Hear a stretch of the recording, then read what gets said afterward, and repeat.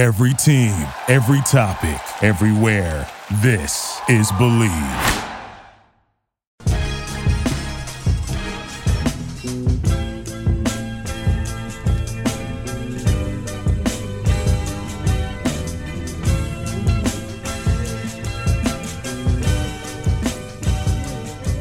Hello, and welcome everybody to another episode of Pod Strickland. I'm your host, Shwin and Stacy. This is episode 341.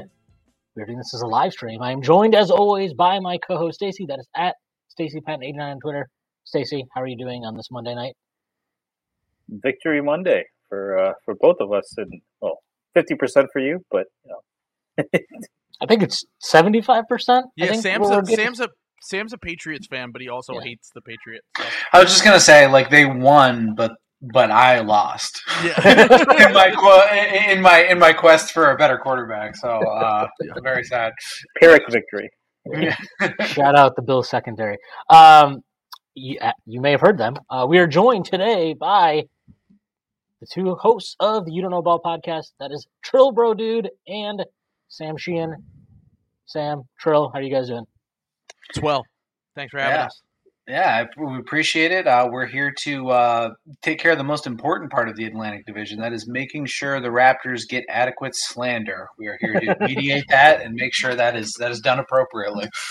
I am actually here to represent one Masai Ujiri, and I just want to say that I feel like all of the accusations that have been made towards the Raptors organization are completely slanderous, and we will actually be countersuing because we want to send a message to the rest of the NBA that you can't mess with the Toronto Raptors. So, the cyber crimes unit is investigating all of the emails. We're looking into everything. Me on the Raptors slander thing. We will be spreading lies about how you guys hired some of the top hackers in the world. That guy who stole $10 billion in cryptocurrency, he was the one getting all the Knicks plays. So we'll have an entire country of people angry in your mention. Wait, he wasn't stealing. He wasn't stealing the signs from coaches, right? Because apparently that's like. Oh yeah, no. Shwinny knows all about that. Sam knows all about that too. Yeah, because he's a Patriots fan, and then we invented that shit, so. Man. Yeah, we like invented that. Yeah. Did they ever draft anyone from Michigan? Maybe that's where Michigan got the idea. I don't know if there's any good players for the Patriots from Michigan. That I can think of. Yeah. No, I've never heard of one in my entire life. Chase Winovich. All right. Before we get started, that was a very good intro. Before we get started, I have to make a few announcements. The first being that the Strickland has Instagram. Check that out. That's at strick.land on Instagram, posting all kinds of new content on there. The Strickland also has a YouTube channel where you may be watching this podcast or the stream. If you are and you've not done so already, please hit like and then subscribe to the channel. That'd be a huge help to us. Also, leaving a comment would also be a huge help. Strickland also has merchandise available on our website. You can find that at www.thestrick.land. There'll be a link that'll take you to the merchandise store. We got t-shirts, sweatshirts, hats, coffee mugs, water bottles, you name it. We've got it. Again, you can find that on our website. Finally, the Strickland has a Patreon, which you can subscribe to. There are a number of different tiers. There's a $6 tier that gets you access to Pod Strickland's podcast that I host every Friday with Prez. You also get access to Strickland's revamped mailbag, which is now called Takes from Obvious Bozos, where you send us takes in our Discord channel, and we grade those takes. That is hosted by Andrew Steele, a.k.a. Doug, along with Zach Blatter. You also get access to the Strickland Discord, where the conversation never stops. There are further tiers. There's a $9 tier that gets access to Strickland, my solo pod where I rant and rave about things and more. You also get access to wonderful premium articles by Matthew Miranda. And now you get access to Strictly NFL, our new NFL podcast that is hosted by Constantine and Jeffrey Rasmussen. There are further tiers. There's a $15 tier, $30 tier, $50 tier, and $100 tier. Those comes with a variety of additional benefits, like listening to pod recordings, merchandise discounts, and even potentially co-hosting a podcast alongside yours truly one day, whether you choose to subscribe or not. None of this would be possible without you, and none of this would be possible without BetOnline. The last of the major pro sports league kicks off this week, and BetOnline is your top spot for all your NBA action this season, with MLB postseason, NFL, and college football, and NHL in full swing. BetOnline is your number one source for wagering news, odds, trends, and predictions. Get everything NBA at your fingertips with both desktop and mobile access for every sport, anytime. Head to BetOnline today to get in on the action. Don't forget to use promo code BELIEVE, BLEAV, to receive your 50% welcome bonus on your first deposit. BetOnline, where the game starts. I feel like this fucking ad read was written by like somebody from like my dad. It's like, head to the BetOnline today. Like, what kind of fucking get your promo right? Ads reads right. Come on. I mean, I'm on the website right now, and I'm putting a bet on the Boston Celtics to disappoint me. It's crazy that they have that line. They're just disappointing Sam Sheehan, but it's crazy. Yeah, that's such a tortured history. The Boston Celtics. Yeah, never been good recently or historically. It's been just a really tough existence to be a Boston Celtics. They're even good on television. They made a show about the Lakers, and they ended it with Boston winning. That's so true. Exactly. I had to do a lot for that. You have no idea how in the dirt I was in the studios bribing to make that writer strike happen. To kind of get that out the door. So before we're going to do an Atlantic Division preview. Before we do that, since this is actually a Knicks podcast, we do have to. There is a big piece of news that happened today. I guess something didn't happen today. Emmanuel Quickley did not extend, or they didn't come to an agreement. Not really sure exactly what happened. Obviously, they could not agree on the number. So I guess like my thoughts on it, I just didn't. I'm like disappointed they didn't come to a contract agreement. I feel like I'm guessing just based on the reporting, it feels like he probably wanted something like 25 a year. They wanted to do something close to 20 a year, and I guess they couldn't come to a middle ground there. I don't know if that was because one side was unwilling to move, the other one was, or whatever it was. They obviously did not come to an agreement. I'm not sure it's the worst thing in the world. Like, you'd prefer that you sign him up and keep it that way. But, like, you know, we've seen this front office kind of do the same thing with Mitchell Robinson. And granted, Mitchell Robinson was injured coming into that season and had the previous year cut short with that same injury. So that was part of the reason why they held off. And it's not exactly the same circumstance, but you still have the restricted matching rights on him. I don't really envision a scenario where it's like, oh, are they going to cut his minutes because they want to keep his market value down? Like, I just can't see Tibbs playing along with something like that. Like, if he's like, no, Quickley helps me win, you're not going to like talk him out of not playing him because you're like, well, what if you played Deuce McBride? And like, well, can Deuce dribble yet? Are we sure Deuce can dribble yet?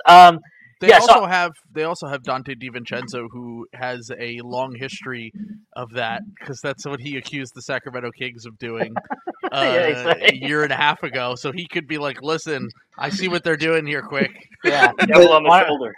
Yeah, he's a watchdog. Why don't you just get on out of here so I can get some more minutes? I think it's a little bit. IQ has kind of this amphibious role, right? Mm-hmm. Where he plays a lot of. That's part of his value. He can play on ball and lead the bench. That is something McBride. I think Mark Berman was like, "Let Deuce run," and I'll say, or he said Miles McBride. That's how you can tell he's a Fed, right? Because he didn't say Deuce. He said, "Let Miles McBride run." He and it's like I have been the biggest believer in Deuce. He can shoot. Like, don't pay attention to the percentages. Take that for data, whatever. But he can't lead a bench unit. I think if there's anyone they would see as a Quickley replacement in that role, it's Rokas Jokubaitis in Europe, who's probably the top European prospect right now outside the NBA.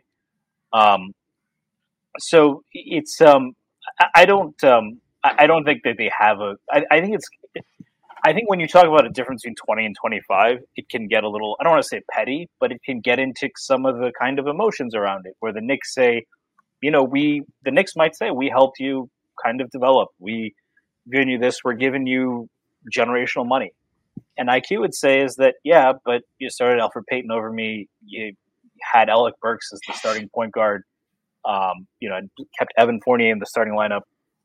There's probably some feelings on both sides that make that $5 million gap a little bit more than it seems. But I mean, I think that we don't know all the facts. We can go into a million different theories. Ultimately, I don't think it matters a lot. I am curious because IQ had a teammate who was also potentially eligible for extension this year. We heard earlier this summer that the Sixers weren't going to extend Maxey. I'm definitely curious to your thoughts on that, Trill, as well. But I think this is a nothing bugger. I would have liked to lock up IQ. I especially people have talked about, it's difficult to trade him this year if you sign him to the extension. I would rather have been able to trade him next summer because I think that's when they're going to make the move. But I don't think that changes a whole lot.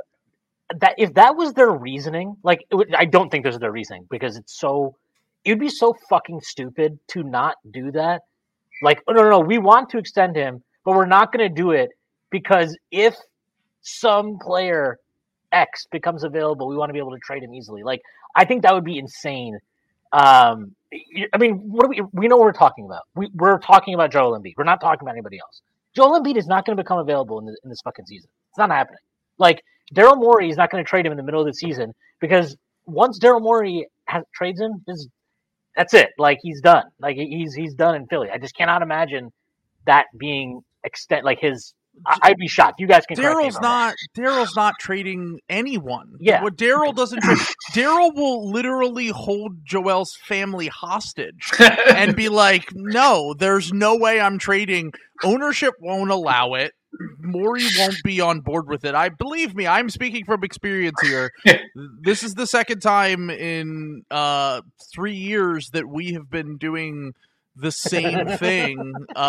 Joel's not becoming available in season. Now, he might be available next offseason, which would make that Quickley extension point moot, which you're talking about right now. I mean, look, I personally think that a lot of teams tend to like to pay their guys early. And I think in some circumstances, it's good to just take care of your guys where it's all right, this guy's obviously worth this much to us. We want to take care of this guy. He was a hit for us at the end of the first round in a draft where we missed on the 8th pick in the draft. And we got this really good player in the 20s.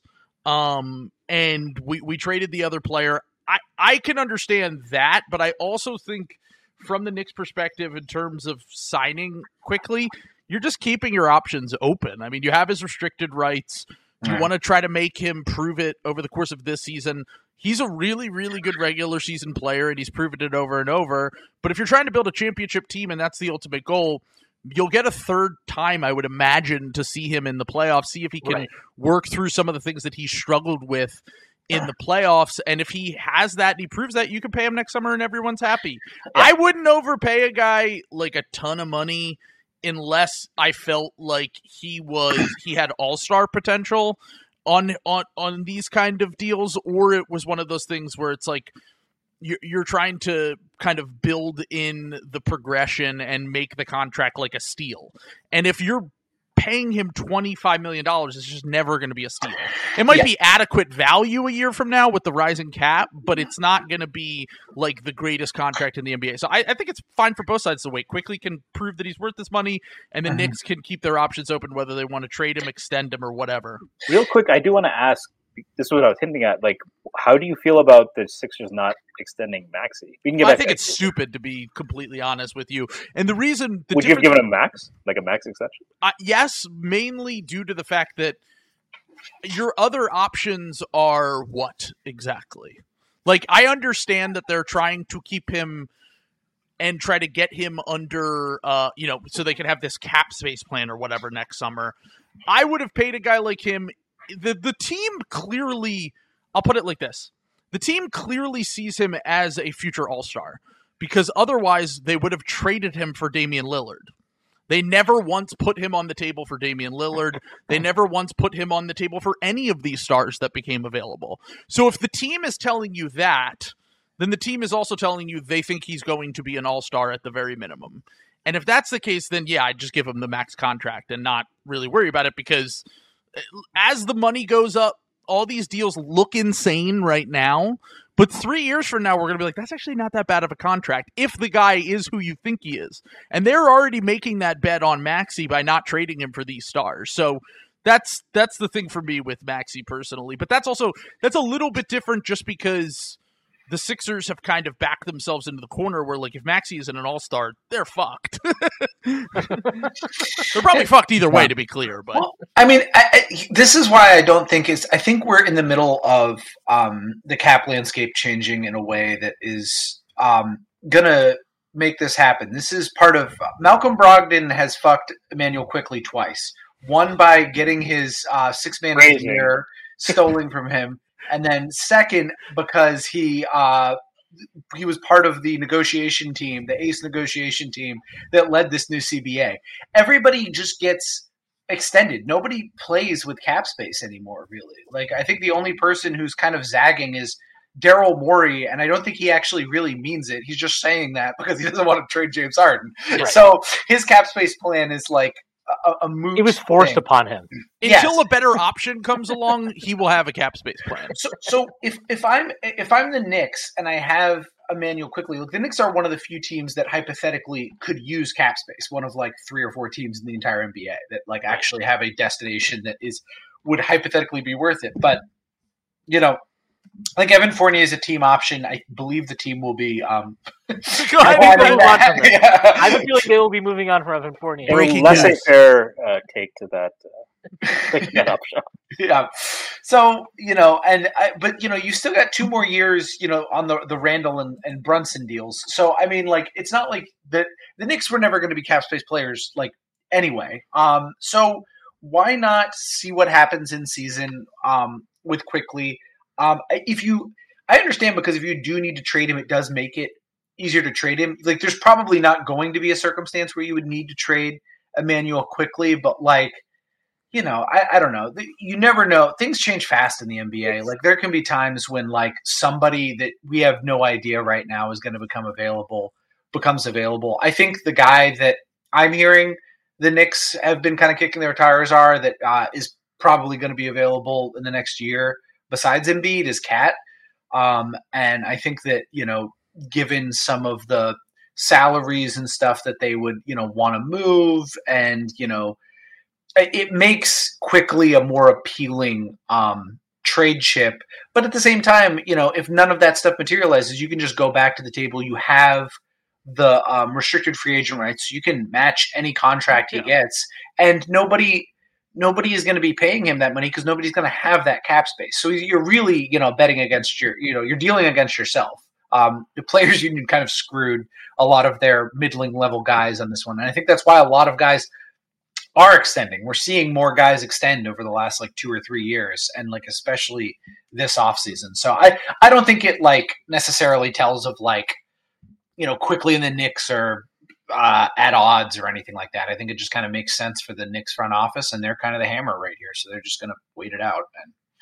And I don't see a way that they get punished for that unless somebody does what the Knicks did with Jalen Brunson to them, where they like hire Quickley's dad as a coach and then like do all of this other. But Jalen was also unrestricted, right? Yeah, that's true. And Jalen was unrestricted, so it doesn't even matter, And the Shark Tank was out. They said, "This is why I'm out," because they could have paid him for 56. So you'd have to pull the Rob Pelinka, where he was Carlos Boozer's agent when he was on the Cavs, and he was like, "Just get rid of his restricted rights for no apparent reason," and then he went out and got him a better offer. And then they turned around and they were like, "Oh, what a slime ball move by Rob!" I think it was Rob Pelinka. We know Rob Pelinka hates Ohio, so that makes sense. True, and also screwed over the first era of the LeBron Cavs. So, well, that was like, that whole thing was really funny because I think it was like they couldn't give him a certain amount of years unless he was unrestricted. Yeah. And so he's like, yeah, dude, don't worry, we're totally gonna agree to that deal.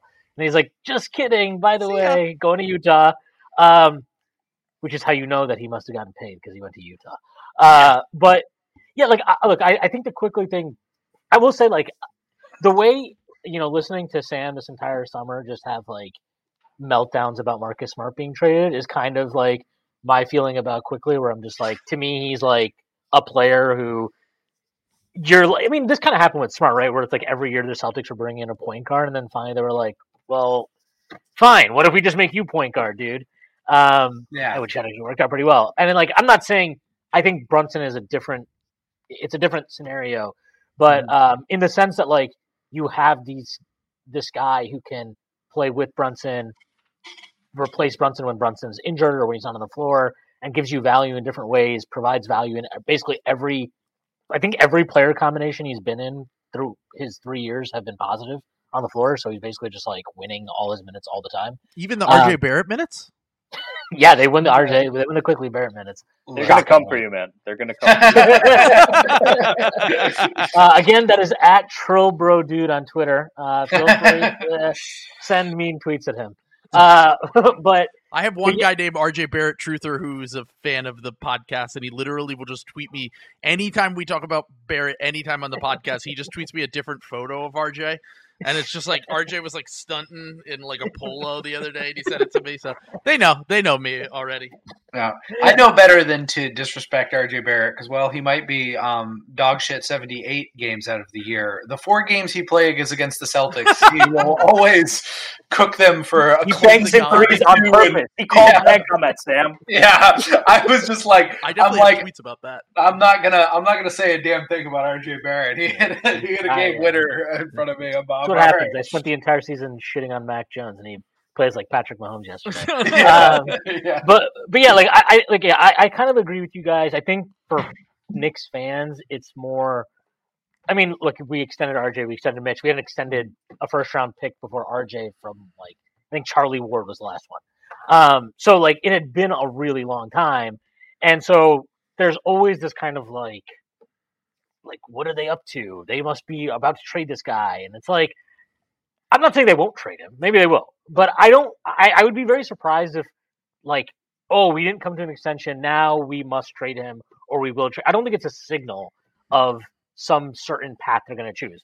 And like I mentioned this before too, like if you want to say, well, they're probably going to trade him. Like, yeah, I mean, look, the odds are everybody in the NBA gets traded. So not really like saying much by saying that. We'll see what ends up happening. I still suspect that he'll play a ton of minutes because they want to win ball games, and he helps them win ball games. So, and Tom Thibodeau is their head coach, so I can't imagine that anything else will be a priority other than winning games. Sometimes his evaluations of what helps you win games are not accurate, but I do think that if he doesn't play Quickley minutes, it won't be because he's trying to depress his contract value. Yeah, it'll just be because Tibbs is doing some stupid Tibbs thing where he's like, I have to have Josh Hart on the floor right now. Which we saw in the playoffs was really awesome. Got to have heart. Can you elaborate on that? Miles and miles of heart. Could I elaborate on that? No, that's a Shane Falco reference. Come on, man. Oh, that's right. Yeah. All right. Look, let's move on from the Quickley discussion to our broader Atlantic Division talk. Let's start with Sam's favorite team, the Toronto Raptors. Let's go. So they had an offseason. That's a thing that happened to them. They technically had an offseason. So Fred VanVleet is out. Dennis Schroeder is in. They keep Gary Trent Jr. I'm struggling to think. They extended Jakob Poeltl his new contract. I can't believe you're forgetting the earth-shattering move of acquiring not Jaden McDaniels, but Jalen McDaniels from the Philadelphia 76ers. The funniest thing about that was actually seeing Sixers fans meltdowns. They're like, the fuck, man, Daryl Morey traded Matisse Thybulle. And I was like, I kind of understand why this is annoying. Actually. We were upset because it was a salary dump of Matisse, and I called it at the time.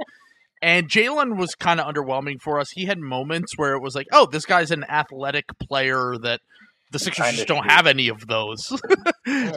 So it looks good.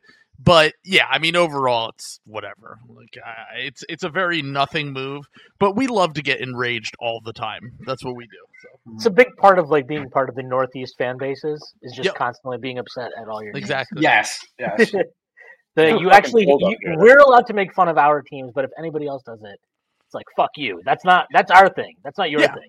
How you don't feel like you're gonna have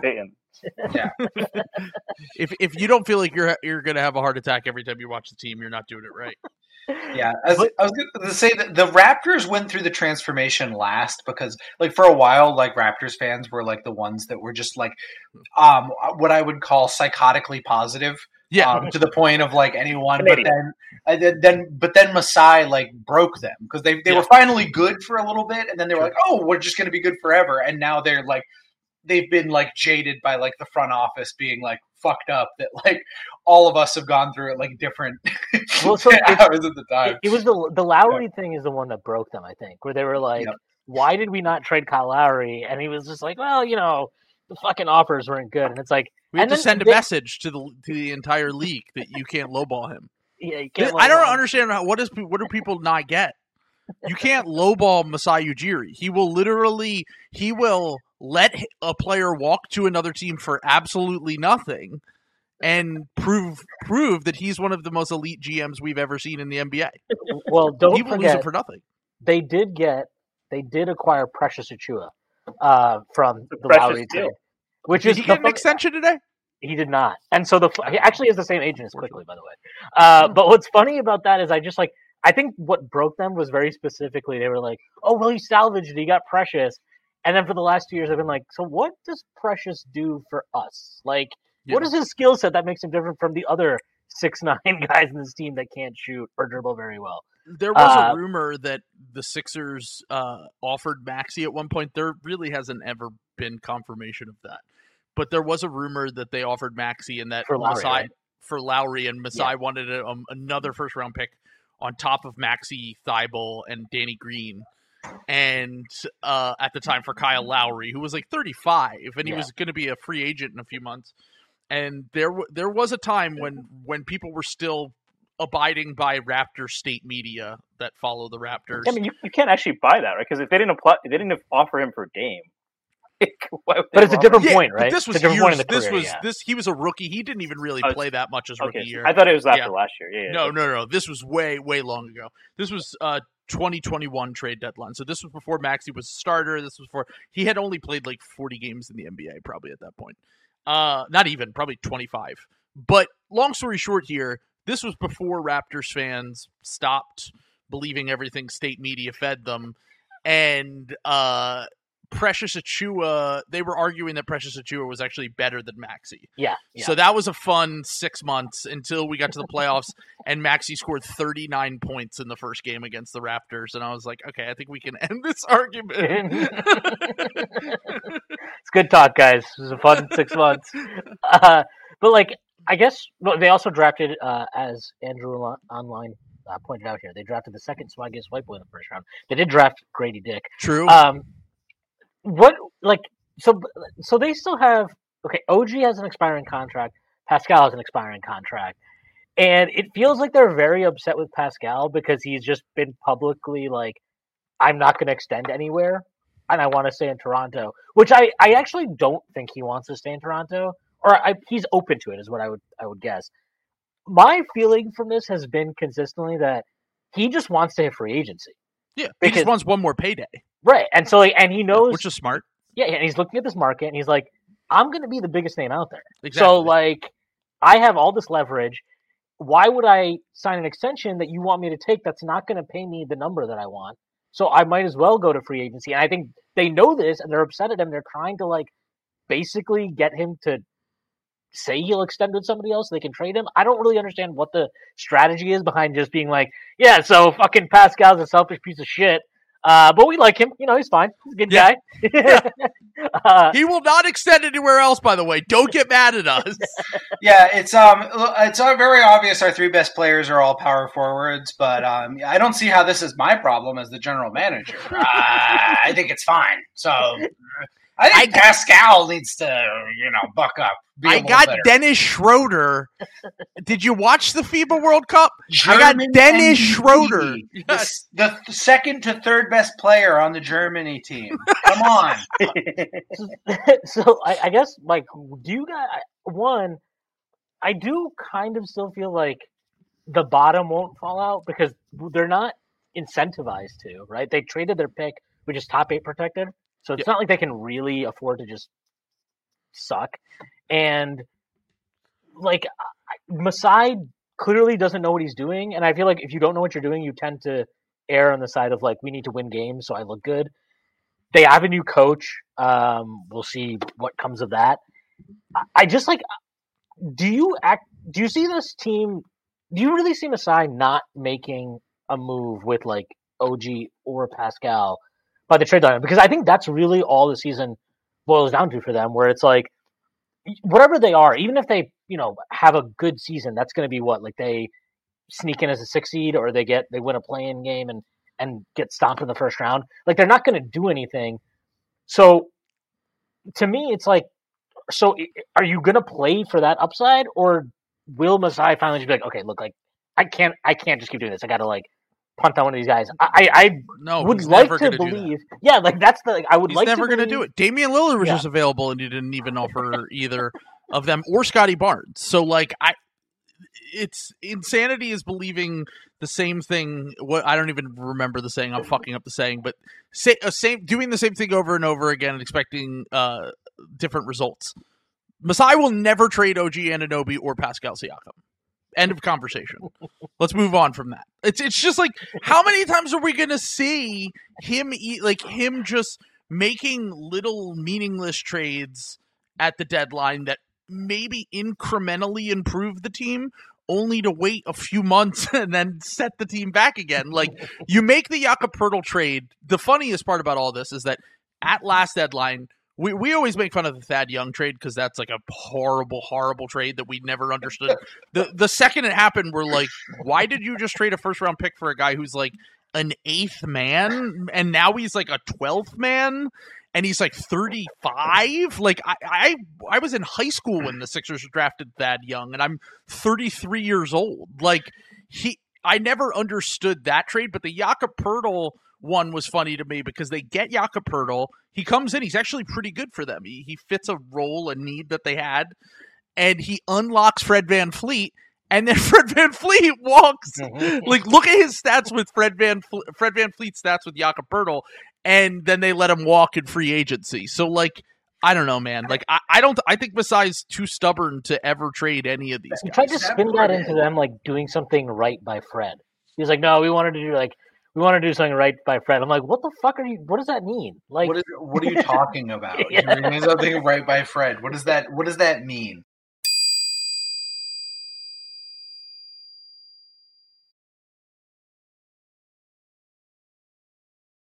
So I just think it's so weird. It's like Masai is he's like making this bet that, like, if I show everyone that I'm serious about getting huge return for my guys, eventually someone's going to overpay me for my guys. But that just keeps not happening, and now they're just going to hit free agency. And like everything I just said about nobody having cap space and like nobody's going to pay for like Emmanuel Quickley, someone might actually pay for OG Anunoby. He's like right on the cusp of like a guy you would actually use cap space on because he's really useful to a lot of different teams. Like, he is the prototypical 3-4 that can shoot from the corners, and that is what everybody is looking for. Orlando needs another one really badly. So, yeah. I think that, like, I think he like kind of bet against himself, and he keeps trying to make the team good because he's not trading his guys. So he has to be like, oh, well, we're like, we're being competitive. And it's not convincing anyone, least of all Nick Nurse, who is just like, all right, I'm fucking out of here. Yeah. Like, they're clearly in the part of the rebuild where everybody leaves and you hand the keys over to your good young player. And I'm using good pretty loosely in the terms of Scotty Barnes. So, I'm being unfair because I actually like Scotty, like, okay, but like, he's in real danger of turning into Ben Simmons if you don't like do something for him and don't make him. I mean, if he doesn't shoot, is he even Ben Simmons? Like, he's not that fast or. No, Ben Simmons without 3 All-Star appearances. Yeah, right. Yeah, no, I more just mean like just how Ben Simmons was just like, it was impossible for Ben Simmons to be useful to a winning basketball team, and like we got there. So that's kind of what's in the cards for Scotty Barnes. So yeah, and it is fun that like Raptors fans are kind of catching up to this. Like, they're like, what the fuck is he doing? They also have Gary Trent Jr. still. There's the other, like they have him still, and it's like, I don't really. No, wait. Well, hold on. Chris Haynes tweeted in July that they're working on an extension that will be done as soon as possible. It's now October 23rd. No extension for Gary Trent Jr. What does he do? What does Masai do? I thought you were going to ask about Chris Haynes. No. Oh, no. Well, I know what he does. I mean, he's very good at his job. It's just his job might not be so important. His job is literally blowing smoke up Damian Lillard's ass. Yeah, exactly. He's good at that. And Giannis. I feel bad for Chris Haynes, man. Can you imagine going from being like, I'm going to be living in Miami to, oh my God, I have to live in Milwaukee? What was the tweet that got him in trouble?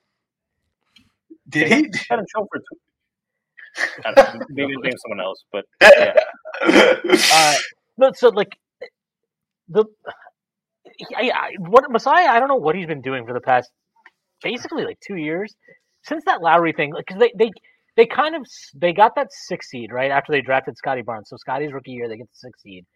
But even then, it always felt like that team was. You were like, okay, but none of you can shoot, and you just play this like insane style where all you're doing is like trying to get offensive rebounds constantly. Yeah, and turnovers. Yeah. And nobody can dribble. Like what's happening right now? And I agree with you. Like I do think Nick Nurse probably at one point, because there was all this stuff about like, oh, Nick Nurse, he's running his guys on the ground, he's playing Fred VanVleet all these minutes, and like that's true. But then you'd also watch these minutes on Fred VanVleet, and I know there were Raptors fans who were like, well, he never gave Malachi Flynn a chance. Okay, and it's like, okay, maybe that's fair, but also maybe Malachi Flynn isn't good. Yeah, maybe that's why I didn't give him a chance. Like, I mean, the only person who's given Malachi Flynn a chance is Ball Don't Stop. At his pro-ams. He is the Ball Don't Stop like archetype. Yeah, exactly. No, he on that. This is not a bit, by the way. He plays at Ball Don't Stop's pro-ams. Like he doesn't get on the NBA court, but yeah, he dropped like 70 in one of the amateur games. That's right. Yeah. I'll also say that on draft night when the Knicks took Emmanuel Quickley, I did a pod with Prez and Shwin and Tyrese, and there was at least one person, I'm not going to say names, he might be on this pod right now and it ain't Shwin, who wanted Malachi Flynn over Quickley, but I like him both. So, I actually like Malachi Flynn as a prospect too, but it was pretty obvious pretty quickly that he was, no pun intended, pretty quickly. I'm just gonna say this: Malachi Flynn, Ball Don't Stop stamped. You know who else is Ball Don't Stop stamped? Peyton Pritchard, who has been huge 6th man of the year. So, and we all made fun of Ball Don't Stop all last year when Peyton Pritchard was riding the bench. I'm just saying, Malachi Flynn resurgence is coming. So we heard a lot of reports. By the way, I just want to clarify. It was Mark Haynes who had some tweets that went. Right. Not Chris Haynes. Sorry, so I don't want to slander. No Chris slander Haynes. Chris Haynes. Mark Haynes was the one who had some. Look that up for your own time. Sam, what we've heard also on that note is like the Celtics wanted Quickley, and that's why the Knicks had to take him at 25. And do you know if there's truth to that, or? I feel like that draft, I think Danny Ainge was still in charge in that draft. And Danny Ainge is a pathological liar. He has done more lying by himself than the rest of the Mormons that have walked this earth combined. He's the Mormon liar. And he always said that about everything. Like, oh, yeah, we really wanted Tyler Hero, but we couldn't get up ahead of Miami, so we had to take Romeo Langford. There was no way around it. We had to take Aaron Nesmith. There was just it was happening. So we're going to trade 4 picks to get Justice. Did you know that Masai almost traded up for Giannis? Yeah. I've seen video actually. Yeah. State media leaked the draft footage. And my favorite part about that is I'm like, what was he going to trade?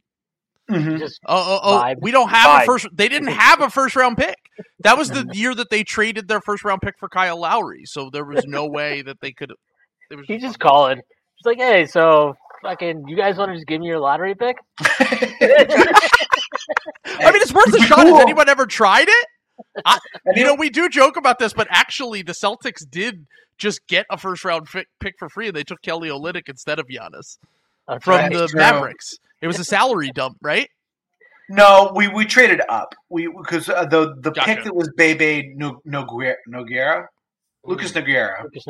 Yeah, whatever. There was some trade with the Hawks where we ended up trading up for Kelly Olynyk in that draft, and I was devastated. I hated that pick, and it turned out to be pretty good outside of drafting ahead of Giannis. But it was outside of that, other than being 1 pick before Giannis or 2 picks.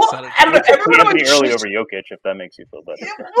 This is what I'm saying. Like all those guys, like Jokic, everyone picked someone ahead of Jokic. And the Sixers passed on Giannis twice. So yeah, I was gonna say half the teams in the league passed on Giannis at least once. So it's like that. Like doesn't count to me. Like it's not like the Kings drafting Marvin Bagley over Luka when everyone knew that Luka was. Hey, Marvin Bagley got a second contract, buddy. Or the Timberwolves taking 2 point guards over Steph. That's Chris. That's the worst ever. There's never been anything worse. I mean, like, I can see Ricky Rubio was supposed to be like him. Like, And he had a good career. I can kind of get that. Yeah, and he was like fine in his career. It's the Johnny Flynn pick is the one where it's just like, come on, man. I'll never forget. I think Dion Waiters get picked 6th or something like that, or fourth. It was fourth. It was the Cavs took Tristan Thompson and Dion Waiters same draft. Yeah, that's what it was. So they picked him 4th, and he was the 6th man on his college team. He literally did not start for Syracuse that year. Well, Devin Booker also didn't start for Kentucky, so stay woke. There's not starting for Syracuse, and there's not starting for Kentucky. They were the best. They were the best college team like of all time. Yeah, I was going to say that Kentucky. I know they didn't win the title, but like that is like an insanely though. Was that the John Wall Boogie team? No, that was Karl Anthony Towns, Harrison Twins. Alex Poitras was a good college player. Yeah. Willie Cauley-Stein, Trey Lyles. Yeah, Willie Cauley-Stein. Good. It was a Kentucky team where they had 1,610,000 dudes, so one of them is playing the 2 basically. Right? Yeah, exactly. Yeah. I was gonna say, so just to kind of put a bow on or bury the Raptors, maybe more and more apropos.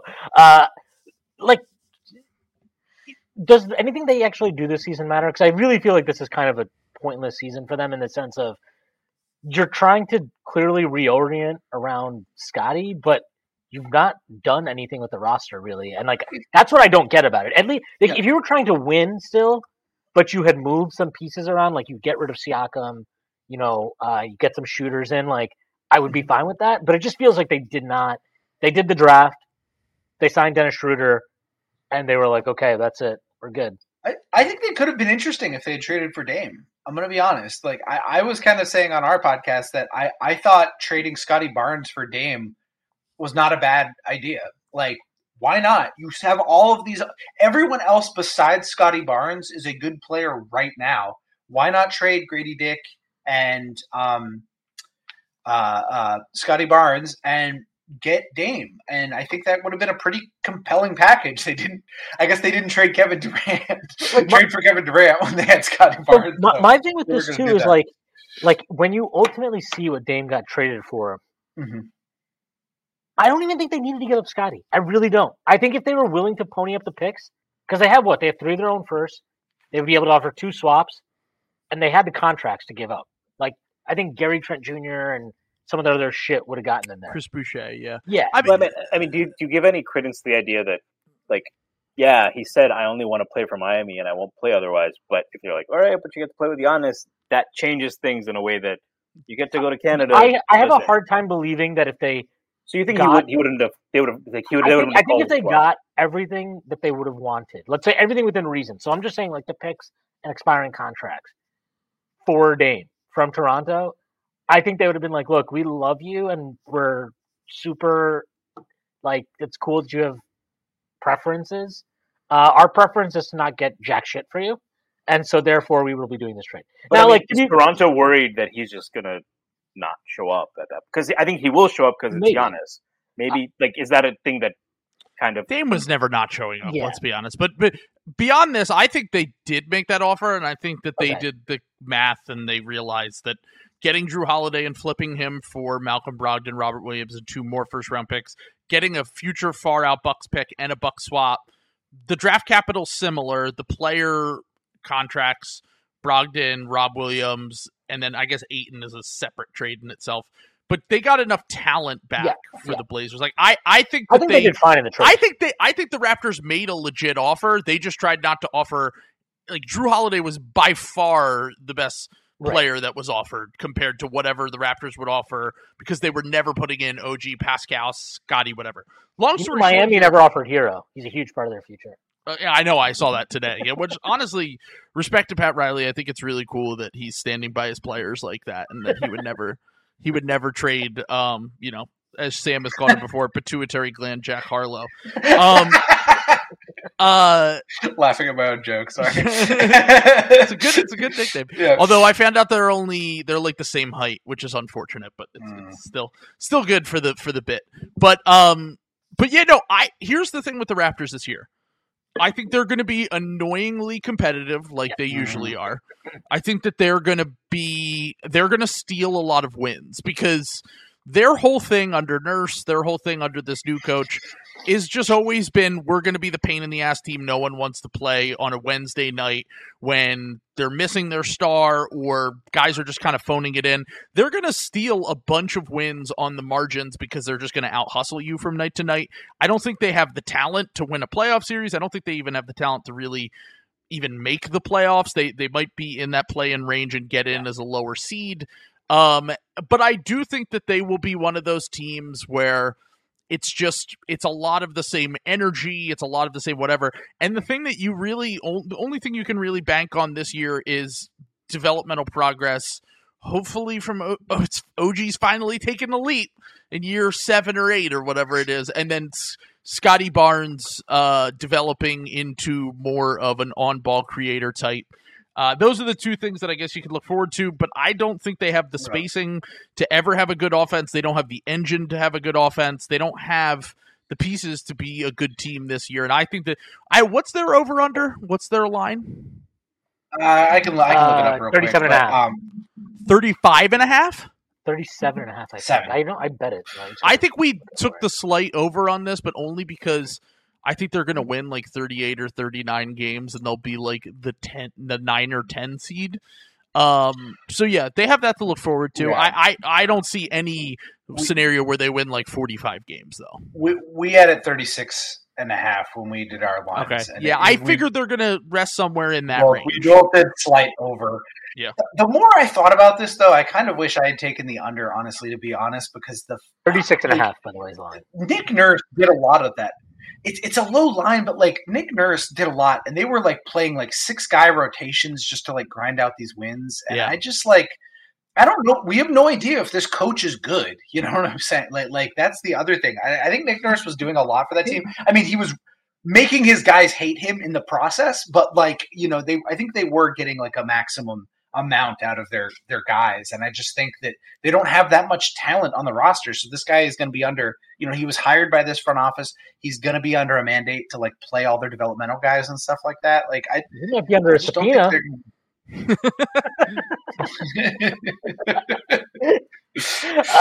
No, but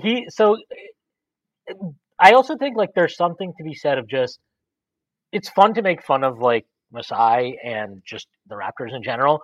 But even like when they became that kind of like a joke when they had the DeRozan Lowry thing where it was like, you know, LeBron owned them and everything, LeBronto, it's like that team was together for a long time. They built kind of like, there's like an inherent like baseline foundation you establish, right, with the group.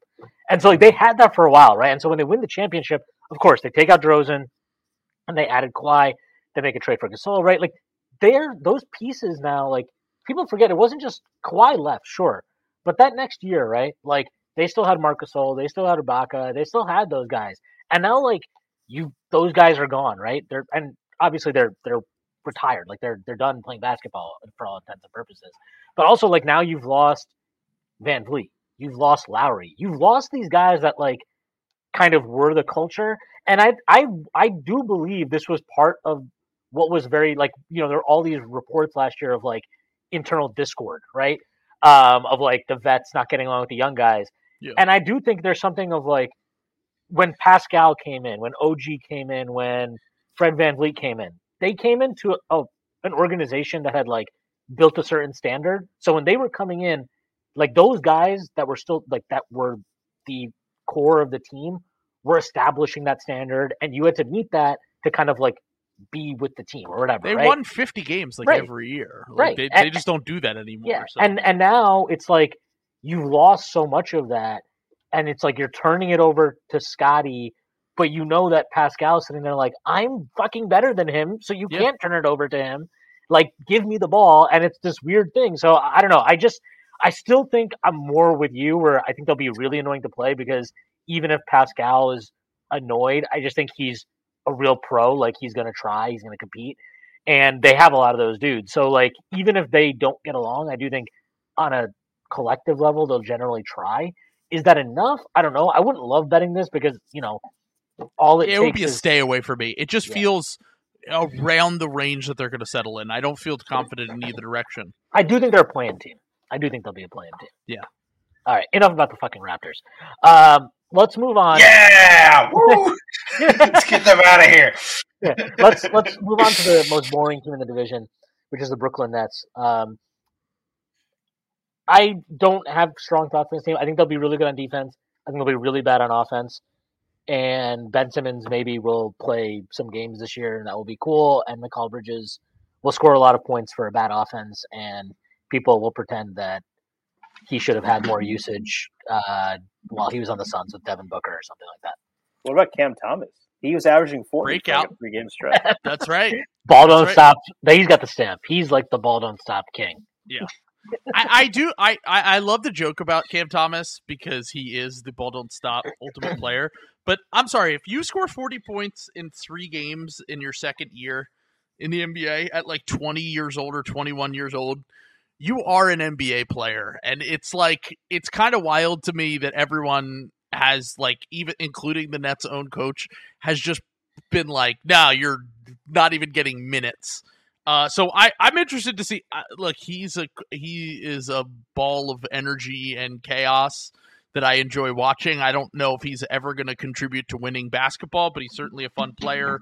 Ben Simmons the renaissance is so funny to me because he's only averaging like 8 points a game in the preseason,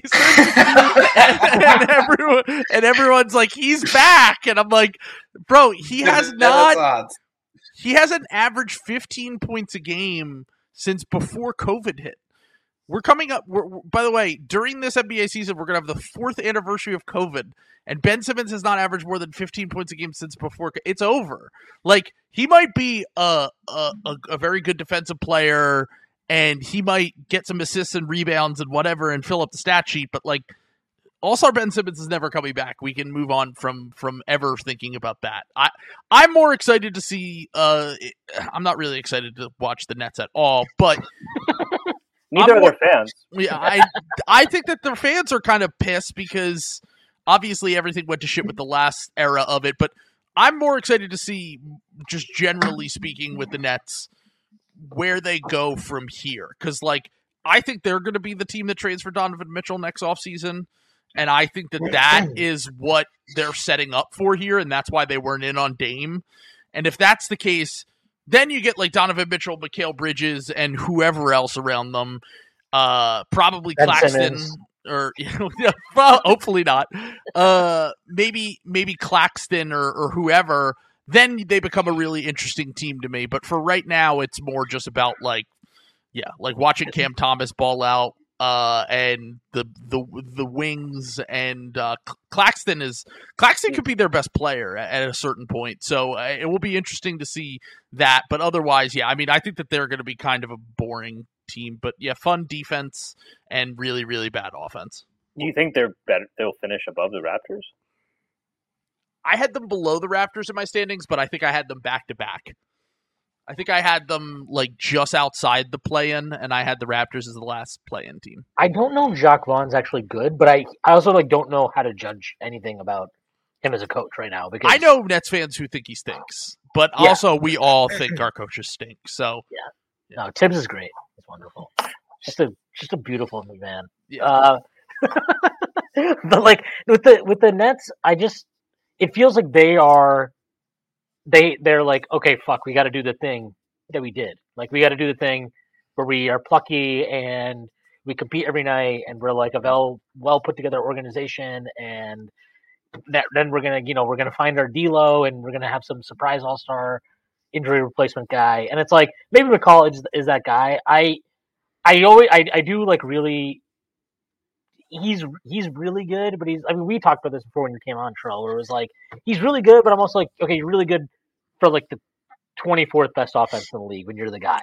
So it's like what he's scoring and all that stuff. I'm like, that's good, but clearly you're not like the dude that we need to build the offense around. So if they get Mitchell, he would be the perfect second guy on a team like the Sixers, to be completely honest with you.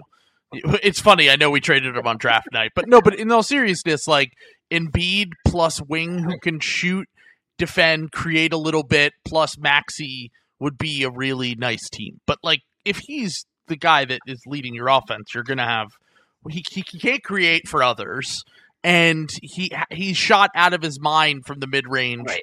When he got to the Nets last year. Like, I would expect a little bit of regression. He's an awesome player, but I think that he's going to be more as that when he's your second or third best player and you have a high-level creator or an MVP candidate, your team's going to be great, just like it was with the Suns. If he is your best player, you're going to have, a very limited ceiling. Is there like, I mean, I think the hardest thing for them is, so they have other teams' picks, which is good, but they don't have theirs. Picks. Yeah, right. Yeah, they have all those late Suns picks and the Mavs picks. Mm-hmm. But like they don't have theirs until I think 2028 or something. I don't know what the fuck it is. It's not for a while. Yeah. So like they kind of have to play this waiting game where they're just like hanging out in the middle. I think if they had one more young guy that was like, they just don't have a guard that you're like I know Cam Thomas can score, but do I really want to put the ball in his hands and be like, run point for us? Probably not, because he's a bench. Landry Shamet still. Yeah, no, he's on the Wizards now. Oh my god. He's like I think that's why Trill. Yeah, I was going to say, I think that's why Trill said that they were going to target Donovan Mitchell, right? Like, I think that's what they're looking for. Is they're looking for that big guard to kind of, tie them in together, because they have Claxton, Cam Johnson, Mikal Bridges. They got a pretty nice, interesting young front court that they can kind of upgrade, and they can get the other guy, and they have the picks to make these trades. The other thing is that the picks that because a couple of these picks are Rocket swaps. I can't remember if it's this year or next year. And the thing is that the Rockets are also very bad.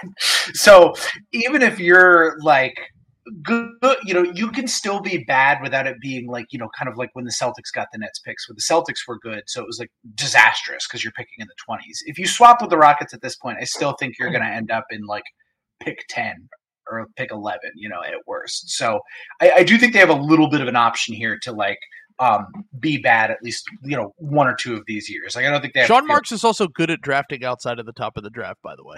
Got Karis LeVert, Jared Allen, Nick Claxton, and he never had high picks. Like, he's good at that. Mm-hmm. Yep. He's really good at things like that. He's really good at setting the tone for an organization. In terms of their exciting guards, they still have Bitcoin Boy, and they still have they got Lonnie Walker. Well, I actually do like Lonnie Walker quite a bit. I like Lonnie Walker, but he's also like, I like him in a way that is not really relevant for them. Like, I like him more. He was on the Lakers. He was right. Cool because he came off the bench and would just randomly shoot the shit out of the ball and provide energy. But on a team like the Nets that doesn't have like a ton of high level playmaking, I struggle to see where he can kind of thrive. I do think they could end up being like a pretty elite defense. Between Claxton, Mikal Bridges, we'll see. I know Dennis Regina had a really good defensive year with Charlotte. I'm still like, I think Steve Clifford is really good at getting a lot out of guards defensively. Like, that's just been a thing that he does very well. He had like a top 10 defense with Evan Fournier. He's more of a Walker. He's not a great team defender. So, but like, that's kind of enough. I mean, if they can they have the infrastructure to be a pretty solid defense, their offense is going to be brutal. But like, I think they can play a lot of ugly basketball and win enough to get into the play-in. But I don't see them having upside to do much more than that this season. Do you think Donovan's going to be interested in going to? He gets to play in New York, but I think so. Everything I've heard is that they're interested, and like maybe Miami just has a better offer or is willing to put more on the table. But we just saw that whole thing. Pat Riley always finds a way, though. Have you considered that? I know.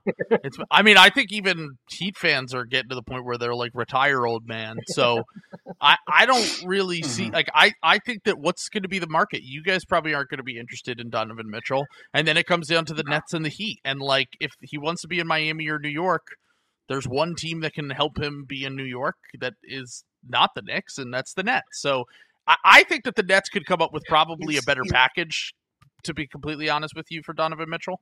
I mean, like, if you just offered Cam Johnson, Royce O'Neal, or let's say Dorian Finney-Smith, Cam Johnson, and like 2 first-round picks, what is the Heat offer that beats that? Is it do they really like Tyler Hero in Cleveland? Because otherwise, they're going to be able to offer a similar amount of picks, and they won't ever trade any of their other players. So, yeah, I do. We'll talk about the Knicks when we get to them, but I actually have thought about this a lot, and I kind of feel like, while it's obviously not the ideal thing you'd want to do, now that you have like Brunson, I could still see them being like, especially if Embiid's not going to be a thing, if they're just like, fuck it, like if we can get Mitchell, we'll get him, and then we can try and figure out the rest later. All right, year from now, Embiid could be a thing, but yeah, and we'll see. We're going to talk about the Knicks and the Sixers. I also think Donovan Mitchell would rather sign in Cleveland than play for the second choice in New York. I just don't think he wants to be second fiddle in New York. If he comes back home, but also if we know. He did put them on his list. It was the Nets, Knicks, and Heat last time. That was before they traded KD and Kyrie, though. That's true. That's a good point. But also, I just want to say, if that is the case, then it's basically just the Miami Heat. Like, he's just going to Miami then. Yeah, I mean, I think he would go to the Nets. Like, at the end of the day, like, for some guys, maybe it'll matter, like, oh, I need to be in the biggest team in the biggest market. But if the fucking Clippers can get Kawhi and Paul George, like, and the Nets already got KD and Kyrie, so like, I'm sure that they can get guys to go there. All right, we can do. Let's do Sam's team. Let's do the Celtics. I think preseason is pretty stupid for the most part, but I think for them it was relevant. I thought it was relevant for them because it was like, you needed to see how these guys just fit together and everything. And I thought they looked good, which is not too surprising. And we'll see how it goes against, real basketball games and stuff. But I thought they looked good. The spacing is really good. I still don't love, I still feel like there's a ball handling issue at times, which is not going to matter in preseason. Crunch time will be interesting, but I actually think they're going to be the number 1 seed now in the conference. Yeah. Barring some horrific injury luck, which, like, I know Kristaps is an injury, he's an injury risk, but you traded Rob and Brogdon to get Drew. Drew has been pretty healthy, I think, over the last few years. Yeah, he's missed 5 games over the last 3 years, I think. And that's crazy because he was like an injury-prone guy at one point in his career. So, like, he's durable. We know Jaylen Brown and Jason Tatum play games. I mean, not that Pritchard has proven to be durable, but there's no reason to suspect he's going to miss a bunch of games. Horford is kind of a risk, but I do like. It seems that is he coming off the bench? That's going to happen here. So it's they're kind of like teasing it out, like it's going to be Drew Holiday coming off the bench. Come on, Drew Holiday is not coming off the bench. I was going to say, but I think it's going to be. I also, like, he's just such a sicko for shooting. Joe Mazzulla can't help himself. Like, taking Al off the court, I think that's the clear. I think that's what they're going to try. I do think it's going to be fluid, and I do think it is going to be, like, kind of vary from night to night. I think it ultimately, all this comes down to is just Porzingis.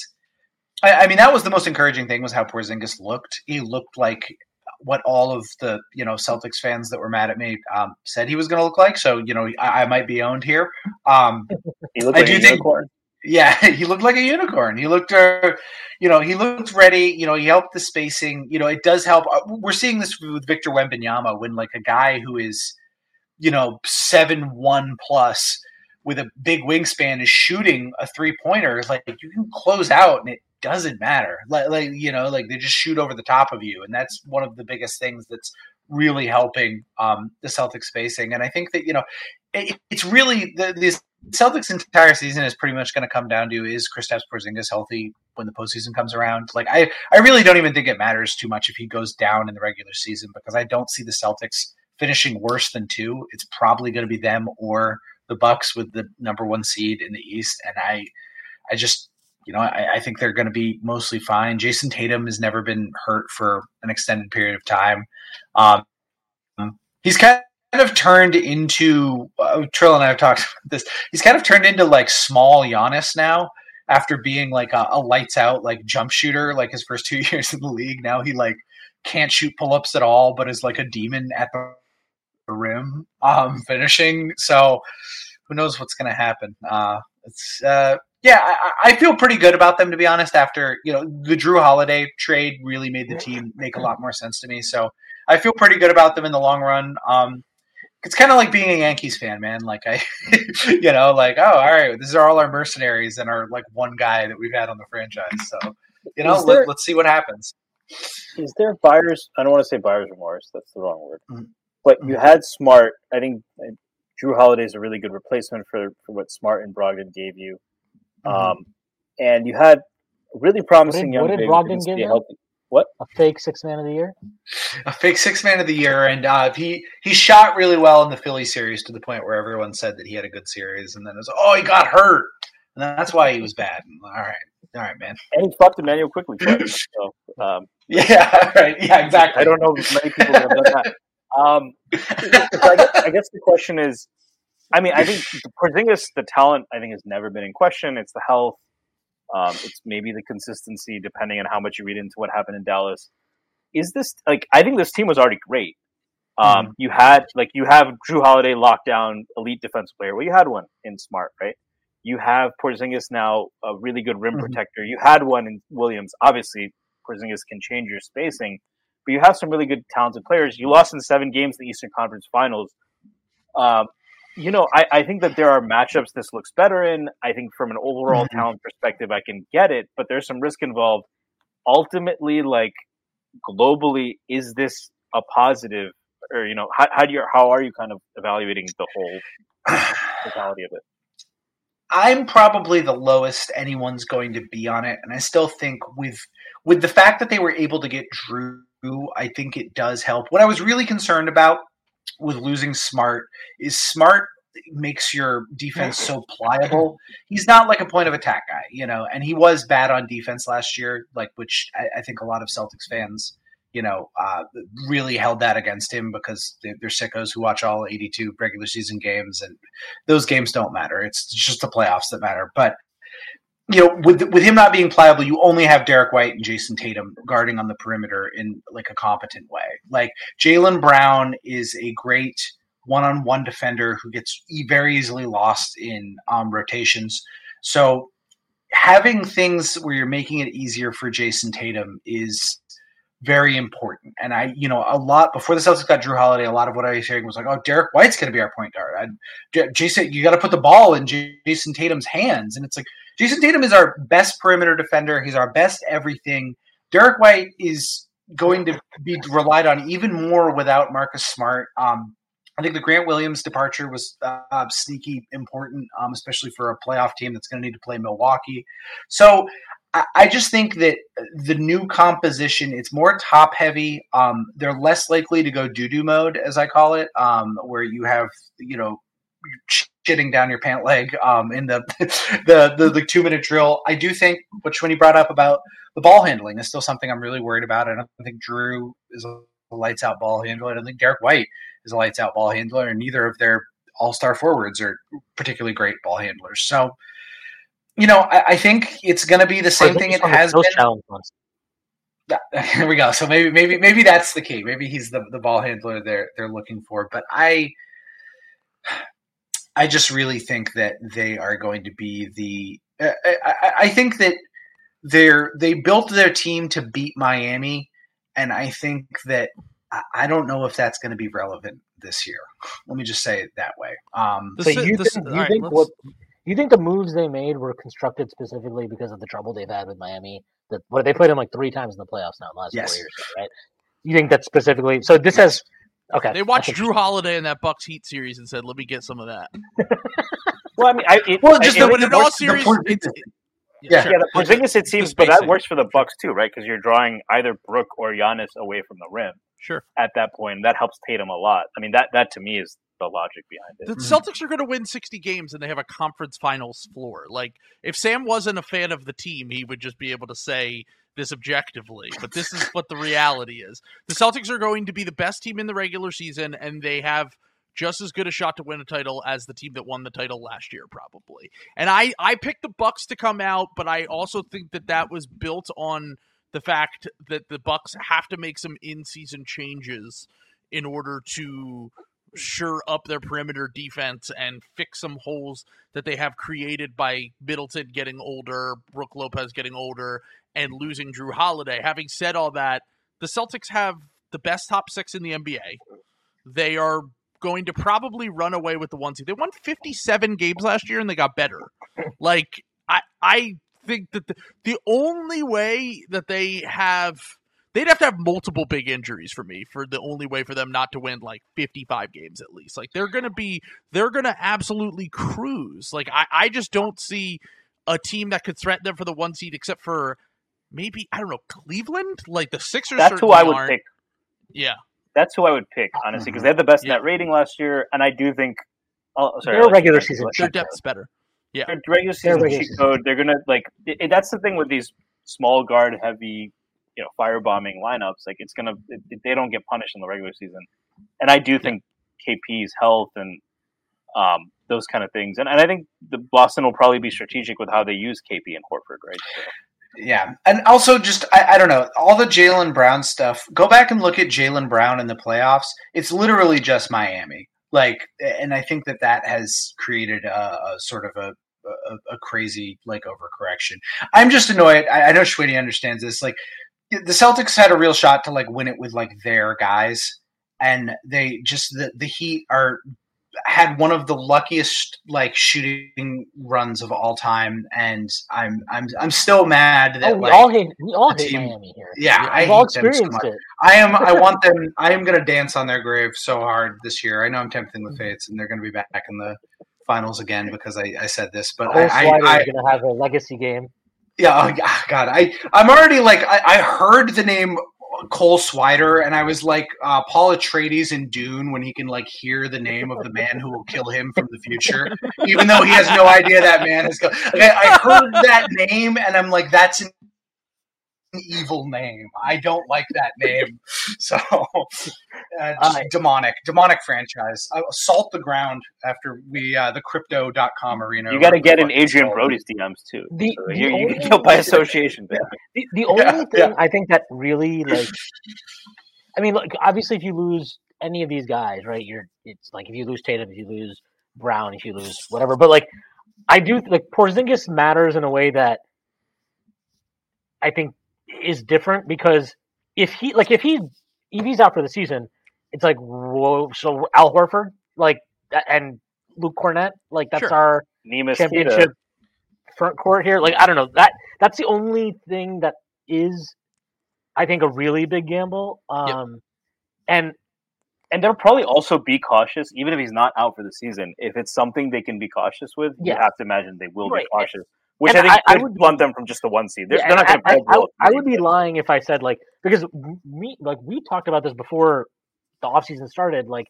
I thought going after Porzingis for the Knicks was a move that it would have represented a pretty big risk, and it would have also represented you're going to make a move that is changing a kind of key core of your identity because he's never played in New York. He doesn't know what it's like.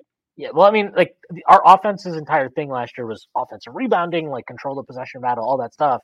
And with Porzingis, not that he's a high turnover player or anything, but you're obviously betting on him opening up the floor and his shooting and all this stuff is going to – I thought it was a risk worth exploring. I understood why they didn't do it, and it, obviously the Celtics do it, and after the Celtics did it, it was still I don't know, I kind of was something about this team feels weird. The Drew Holiday trade helps a lot. Yeah, that's where I was at too. I was I'm not crazy about this move.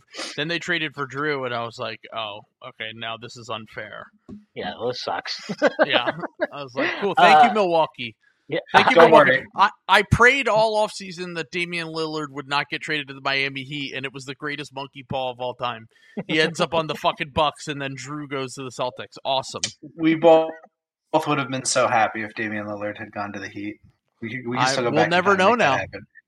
We'll never know. I was big saying that the Damian Lillard trade was gonna ruin the Heat franchise for decades. I was so excited because Jimmy Butler would no longer be considered the best player, and they would hate him. Yeah, it was gonna happen. He was gonna destroy the team. Yeah, So is this like? We haven't even talked about any of the. Is Joe Maz like? Is this like he's got to at least get to the finals type of season for him? I mean, I don't know. They didn't fire him last offseason, which means that he's kind of the guy. I mean, this is just kind of what the Celtics do. That they're like very like culture based, like so they're not gonna like let the coach get bullied around.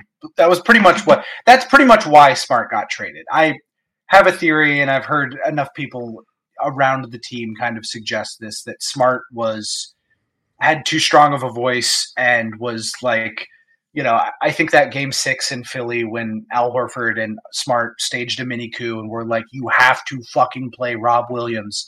I think that was kind of the straw that broke the camel's back, because the coach didn't have authority anymore, and like Smart had more authority than Joe Mazzulla did. And so in order to by the way, that swung the series, and the Celtics won the series, so they should have just made Marcus Smart the head coach and fired Joe Maz. Agreed on all points.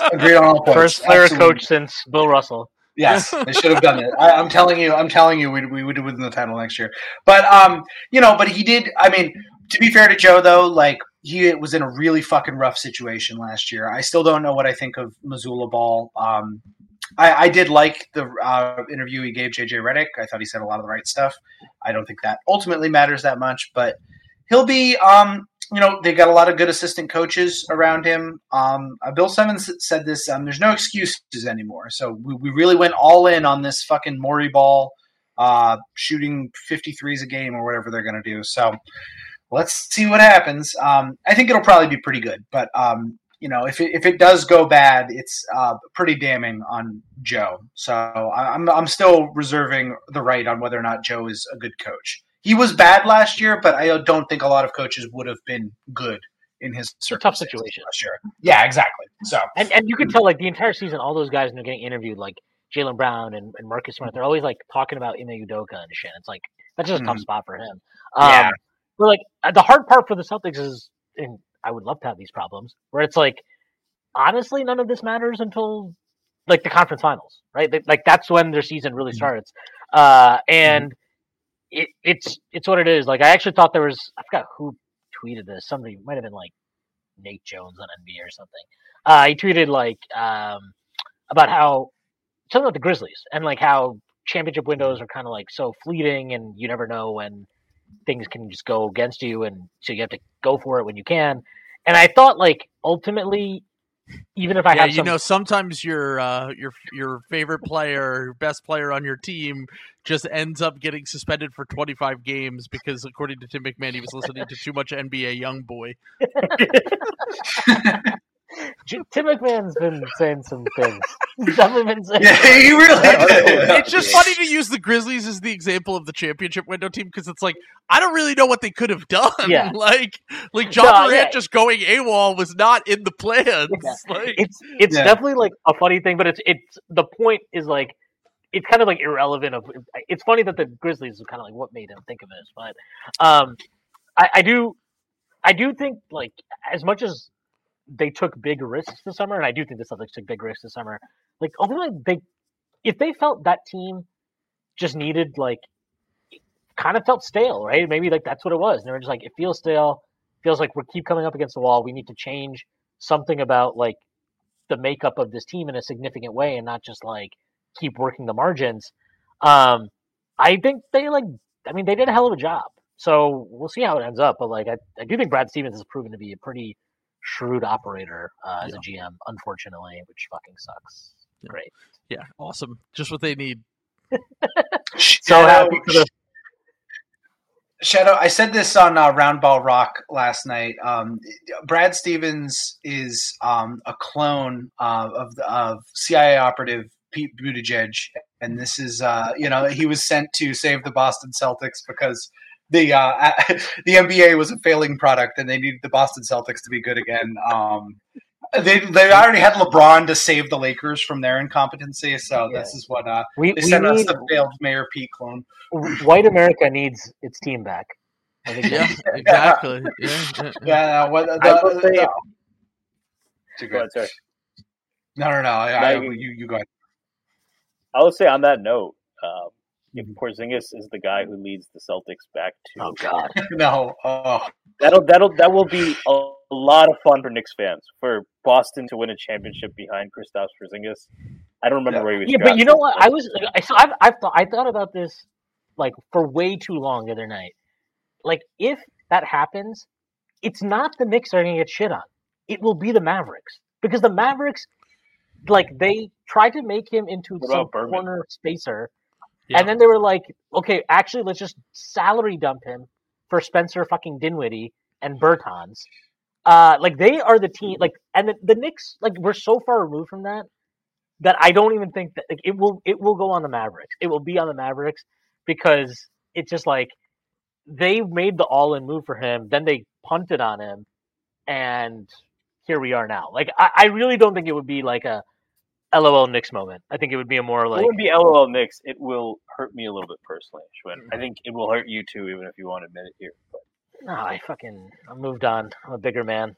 I like, it's just sports, All right, let's move on to Trill's squad here. We don't have to. It's all good. Oh, wait, by the way, Sam, what's your final prediction for the Celtics? I think they're going to win 62 games, and I think they're going to win the finals. But it doesn't mean I'm going to enjoy it. But it doesn't mean I'm going to enjoy it. I'm gonna be very mad the whole time. Just a green teamer over here. All right. I still think Milwaukee comes out of the East, but I think it would not surprise me at all if what you just said transpired, unfortunately. Mm-hmm. All right, yeah, let's do the Sixers because I know Trill's really excited to talk about this team. So he's just hardening right now. Yeah, so James Harden, huh? I know we did get a question. I'm sure you've had this question asked 7,000 billion times, but not from someone that's a Knicks fan. Wherever it is, oh yeah, there it is. Does James Harden, does he get traded to the Clippers? And if not, does he stay at home or wear a fat suit? Or give a damn on defense more than he does when he plays serious? I'm glad you asked that question because to answer that, I'm not worried about Jalen Hurts at all. I think he's looked awesome, even though he's had some turnovers. In all seriousness, like Jalen Carter, he's back. It's really good to see him on the field. I feel like I am trying to predict what Daryl Morey is going to do is going to drive me into a pit of psychosis. So I can't really say whether he's actually going to get traded. I think it's impossible to predict James Harden either. Like that's the problem with this whole thing. Like 2 weeks ago, we're like, oh, he's just going to show up. Like, he just showed up to practice and it's fine and nothing's happening. And now he's gone, but it might be for personal reasons. But maybe it's just convenient timing because of the fact that the Sixers season is coming up and he's not been with the team. So is he going to play in the first game against Milwaukee? Probably not. Like, it's just too much trying to predict all of this. I don't know how it ends. I really have no idea. I've spent the whole offseason trying to figure it out, and I have no idea. But I would be shocked if James Harden is on the Sixers after the trade deadline. That's all I'll say. That's the only place I can leave it. It's like, I don't know if he plays for the Sixers. I don't know if he doesn't play for the Sixers, but I don't think that we will be sitting here on February 20th or whatever, and he will still be on the Sixers. He will be traded at some point this season, probably to the Clippers. And I don't know. I have no idea whether he's actually going to do it or not. You've got to think of it for the Clippers, too. It's like you've got a pretty surefire stud, 22 years old, just in the second year in the league, and Terrence Mann. Yeah, exactly. Yeah. An up-and-comer, one of, like, when the Ringer does their 15 best prospects in the NBA, it's like Franz Wagner, Anthony Edwards, Terrence Mann, yeah, exactly. Yeah.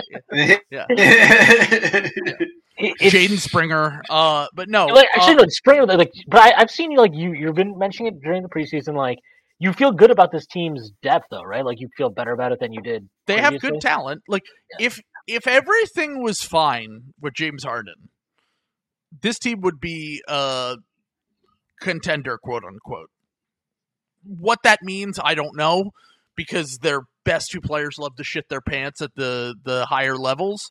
But if they had Harden under normal circumstances with this team, with this depth, with this coach, they would be in the conversation for third best team in the East or whatever, and maybe they could upset someone and make it to the conference finals or whatever. As it stands today, they're just going to, it's the only things I can look forward to really are like seeing progression from Maxey, what Nurse likes to do with the lineups.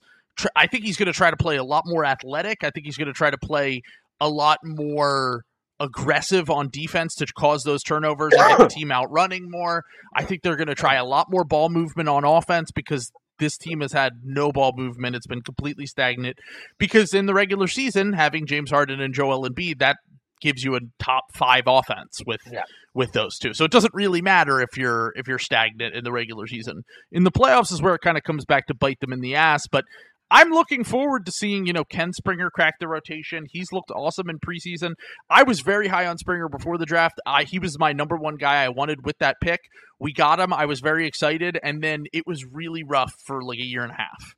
And then I don't know what happened, but a switch was flipped, and he went on to win G League Finals MVP last year after kind of not looking great in the first half.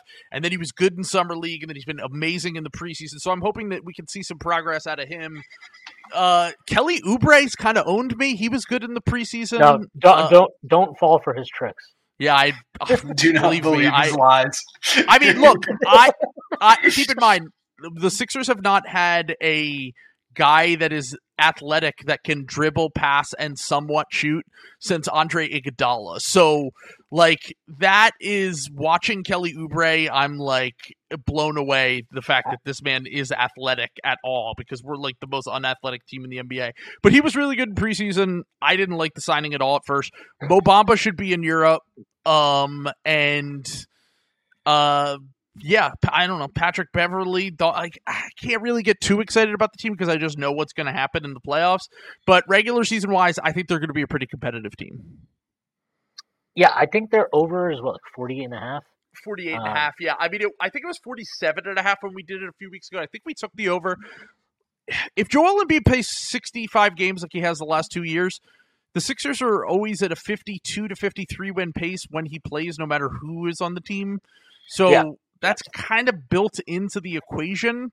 The problem is, can you have Harden sit out and then also have Joel miss games and then also they were really good when those guys were out last year. They were like 11-5 when those two didn't play, led by Maxey in the bench unit and that stuff. And like, I don't know if that's going to be completely doable again. And if that's the case, I could see them falling a few losses. I think that's going to be right around the range where they fall, is in the high 40s, low 50s. So I would stay away from betting on that. But I wouldn't be shocked if they had a slight over. They're a talented, deep team. Like they have like 11 to 12 NBA players on the roster. The question is, what does any of it matter, really? Like, does any of it? I think they're going to surprise people early in the season how competitive. Like, I wouldn't be shocked if they beat Milwaukee in the first game, and everyone's like, "Whoa!" But like, it's the regular season. Like, can we really even care about this anymore? The next game for Milwaukee's a must-win. I don't know, House. It's just like Dame looks old. I don't want to overreact to one game, but it's just you just see a guy, you can just tell sometimes. Yeah. Do you think that Pat Connaughton's gonna retire midway through the season to become a full-time landlord like DJ Envy?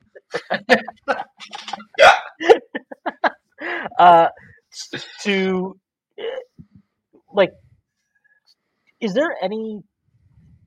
How do you feel about Nurse with Embiid? Because obviously, like, there's been, I mentioned this earlier, but like there was always concern about like him running guys from the ground. I'm not sure how. I don't know. I never know what to do with that in the sense of like, Is he playing his guys because he literally has 6 guys that are good and like that's what he has, or will he run guys in the ground even if he has depth? Like, or is there something where you're just like, I'm not too worried about this? Like, I think he's going to play a 10 to 11 man rotation.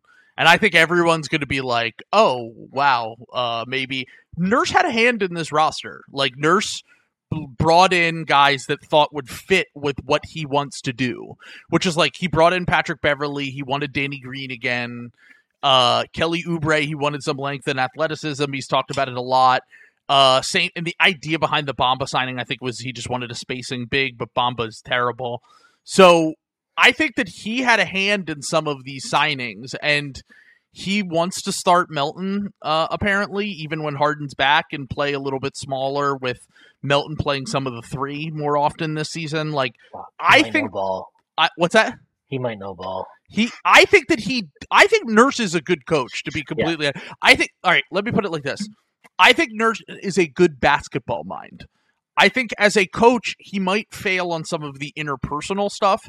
That's why teams get sick of him after 3 years, like they did in Toronto, 3 or 4 years. But the first year or two, it will probably be fine because he brings new ideas. He is a seemingly smart guy that has a good message and makes adjustments in-game and throughout the course of a season and all that stuff. And I think he will play like a 10-man rotation to start the year, and everyone will be like, oh, wow, maybe he just didn't have the depth that he needed in Toronto, because he's been doing that in the preseason, and like I think it's just going to carry over. Like, this team, our 10th man is like, I know it's funny because Danny Green's like 36 now, but Danny Green looked amazing in the preseason. And he's 36, and you have like legit NBA rotation players coming off the bench. I think that this is going to be a team that, like, it once again competes a ton during the regular season, and I think people are going to be surprised by how good the Sixers look during the regular season and how motivated they look under Nurse, because like the vibes have completely shifted if you listen to the like how they talk in preseason compared to the last 2 years when they're talking in preseason. Like, I think the team was just kind of over Doc Rivers. I don't blame Doc at all for last year, to be completely honest with you. I thought that was squarely on the star players in the biggest games. And yes, you would like the coach to make more adjustments, whatever, but like Nurse, I think Nurse is going to be very good for them in the regular season. Sometimes you get tired of the doc. You need the nurse. Yeah, that's right. Yeah, I mean, nurses know what they're doing anyway. Doctors are just, Yeah, the nurses do a better job than doctors with less money. So I'm just gonna say I'm not slandering Doc. I'm being supportive of all. Are you our slandering nurses Doc or Dr. J? Yeah, talking about Philly. I don't know. Quick question for you guys. Yeah. Hold on. I'm respecting nurses, so just any nurses out there, I'm saying. Anyway, you can keep going now. So keep going. At NBA Baby Secret, Uniball Podcast. DMs are open. But just quick question. Do we think it's more likely that we come out of this season saying, wow, the Raptors were the team no one wanted to play on any given night because they muck things up? Or did we come out of this season saying, oh, wow, Nurse did a lot for the Raptors? So I think I'd rather bet on the latter, and I am so fucking mad Nick Nurse got hired in this division because it's so he annoying. is a terrorist. Yeah, I've called him fascist ball. Him and Tibbs are going to be like, the world does not want New York Philadelphia 4 or 5 series or something. It's going to be so gross. Yeah, it's going to just be like 6 guys on each team playing fucking 58 minutes a game, super intense, and just like it'll be a lot of like 1996 looking NBA basketball going on. It will be awful, but no, I think Nurse is a good coach, and he obviously has, it's always weird to say this with a coach, like, oh, he has championship upside, right? But like, yes, they had Kawhi when he was in Toronto, but I mean, he was really good in all those series as a coach. Like, his adjustments were good. Especially the Buck series. I don't know if you guys remember the Buck series, but the adjustments that he made throughout the course of that series on defense were what won them the championship, in my opinion. And I think people forget, like, after they were up 2-0, and it looked like the Raptors were just done. Exactly. He really made a lot of good adjustments. And the thing is, like, is he crazy? Will some of his adjustments be like completely insane and not work? Yes, but I think you need that willingness to try shit. Mm-hmm. And figure out what the hell works and what doesn't. And so, like, even if inherently the point is that like Joel Embiid has this individual like character player flaw or something where no matter what is around him, he gets the second round of the play, it's going to piss himself. Like, I think you have a better chance of figuring out whether that is entirely on him or if there's like, look, the coaches and how they were deploying the talent around him was also part of the problem, because I think he'll just try shit. And he definitely will. Yeah. And I think that's the biggest thing. That's why Ty Lue's a 16-game coach, too. Like, Ty Lue isn't great in the regular season sometimes, but you get to the playoffs, and that guy's going to be making adjustments, like, quarter to quarter, and you're like, oh, shit. Right. And I do wonder with, like, it almost sucks for him in the sense of, like, if he had just been there last year when Harden was, like, normal. I know. You'd probably have a lot better chance, but I mean, look, we'll see. The Harden thing is the Harden thing is just so weird. Where like, you can't talk about this team and ignore that, and then also like, I think Joel's been like he's deservedly, I think, finally catching shit after this past postseason. But in terms of he's just been like really bad in elimination games, and but like to his credit, I think for the most part he's been like he says things publicly and carries himself, I think, that in general is what you want from your franchise guy. Sure. And so like do you feel like this Harden thing just, it's like, here we go again. He's dealt with so much shit like this, right? His entire time in Philly. Like, do you feel like this might be the last one where he's just like, look, if you can't turn Harden into something that we can turn into something, like, I got to get out of here? Or do you think he's like still pretty bought in here? I think that is really what he probably said to Morey this offseason, was like, I'll give you one more shot to kind of make things right. You got to either nail the Harden trade or, like you said, get something that you can turn into, which is why I think he's been pressing so hard for Terrence Mann in these trades, because Terrence Mann is the only player that has somewhat trade value that the Sixers could realistically acquire from the Clippers in this. And if they can't even get him, then he's like, all right, well, then I'm shit out of luck because I'm going to lose faith from Joel. And if I lose faith from Joel, it's all over anyway. Do you think he'll have Embiid recruit Siakam next summer? Maybe. I don't know if those two really have the best relationship, to be honest with you. I mean, not just because Siakam like broke his face with his elbow during the playoffs, but also because they've kind of like low-key thrown shots at each other for years. And like, I think they respect each other because they're both from Cameroon and they're both like incredibly talented basketball players. But I don't know if they have the best relationship. I also don't know what Nurse's relationship is like with Siakam as well. I think Siakam playing on the Cameroonian team for the Olympics. I don't think either of them are going to play. I know Embiid is obviously, but I didn't. We'll see. I don't know. I think they can technically qualify. I honestly have no idea.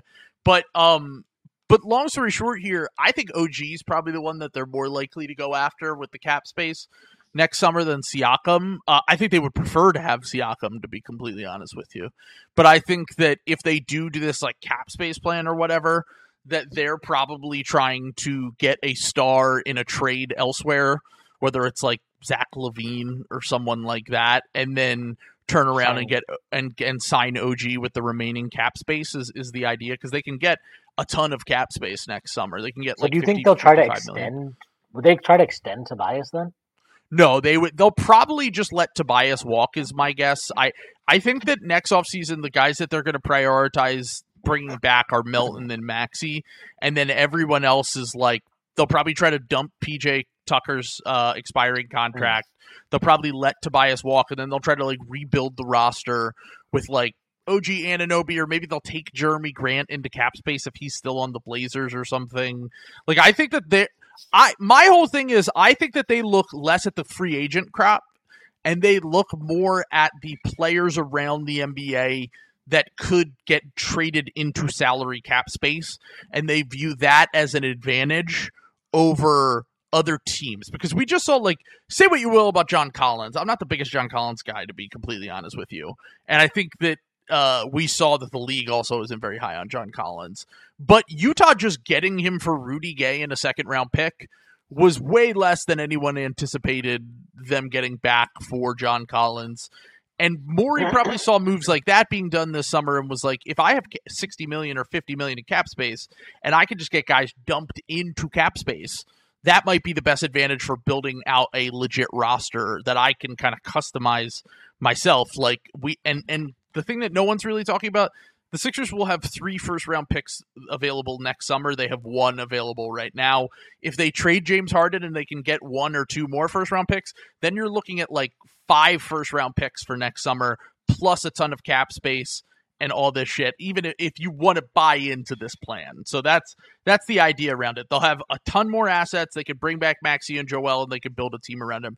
I think it's mostly bullshit, but I also think that that's the general idea. Yeah. I mean, I think there's some logic to that, and I do feel like, I mean, Jordan Poole is an example, right, where it's like he got traded for basically nothing. Yeah. They got Chris Paul's expiring contract, and I get why Golden State did it, but like, there's every chance that halfway through the season, whether he's actually good or not, people are going to be like, "Oh my God, Jordan Poole is good," Sure, because he's going to be putting up numbers. But like, there's value to that, obviously. Like Tyler Hero, for example. If not that I think that Tyler Hero is a perfect fit for what the Sixers need, but in general, if they are to trade for Donovan Mitchell next summer, you can just get Tyler Hero for free. Basically, is like that. Right. That's free agency's done. It's over. Like, we just need to kind of accept that. It's like largely done, and all of the slop will be coming from trades and salary dumps.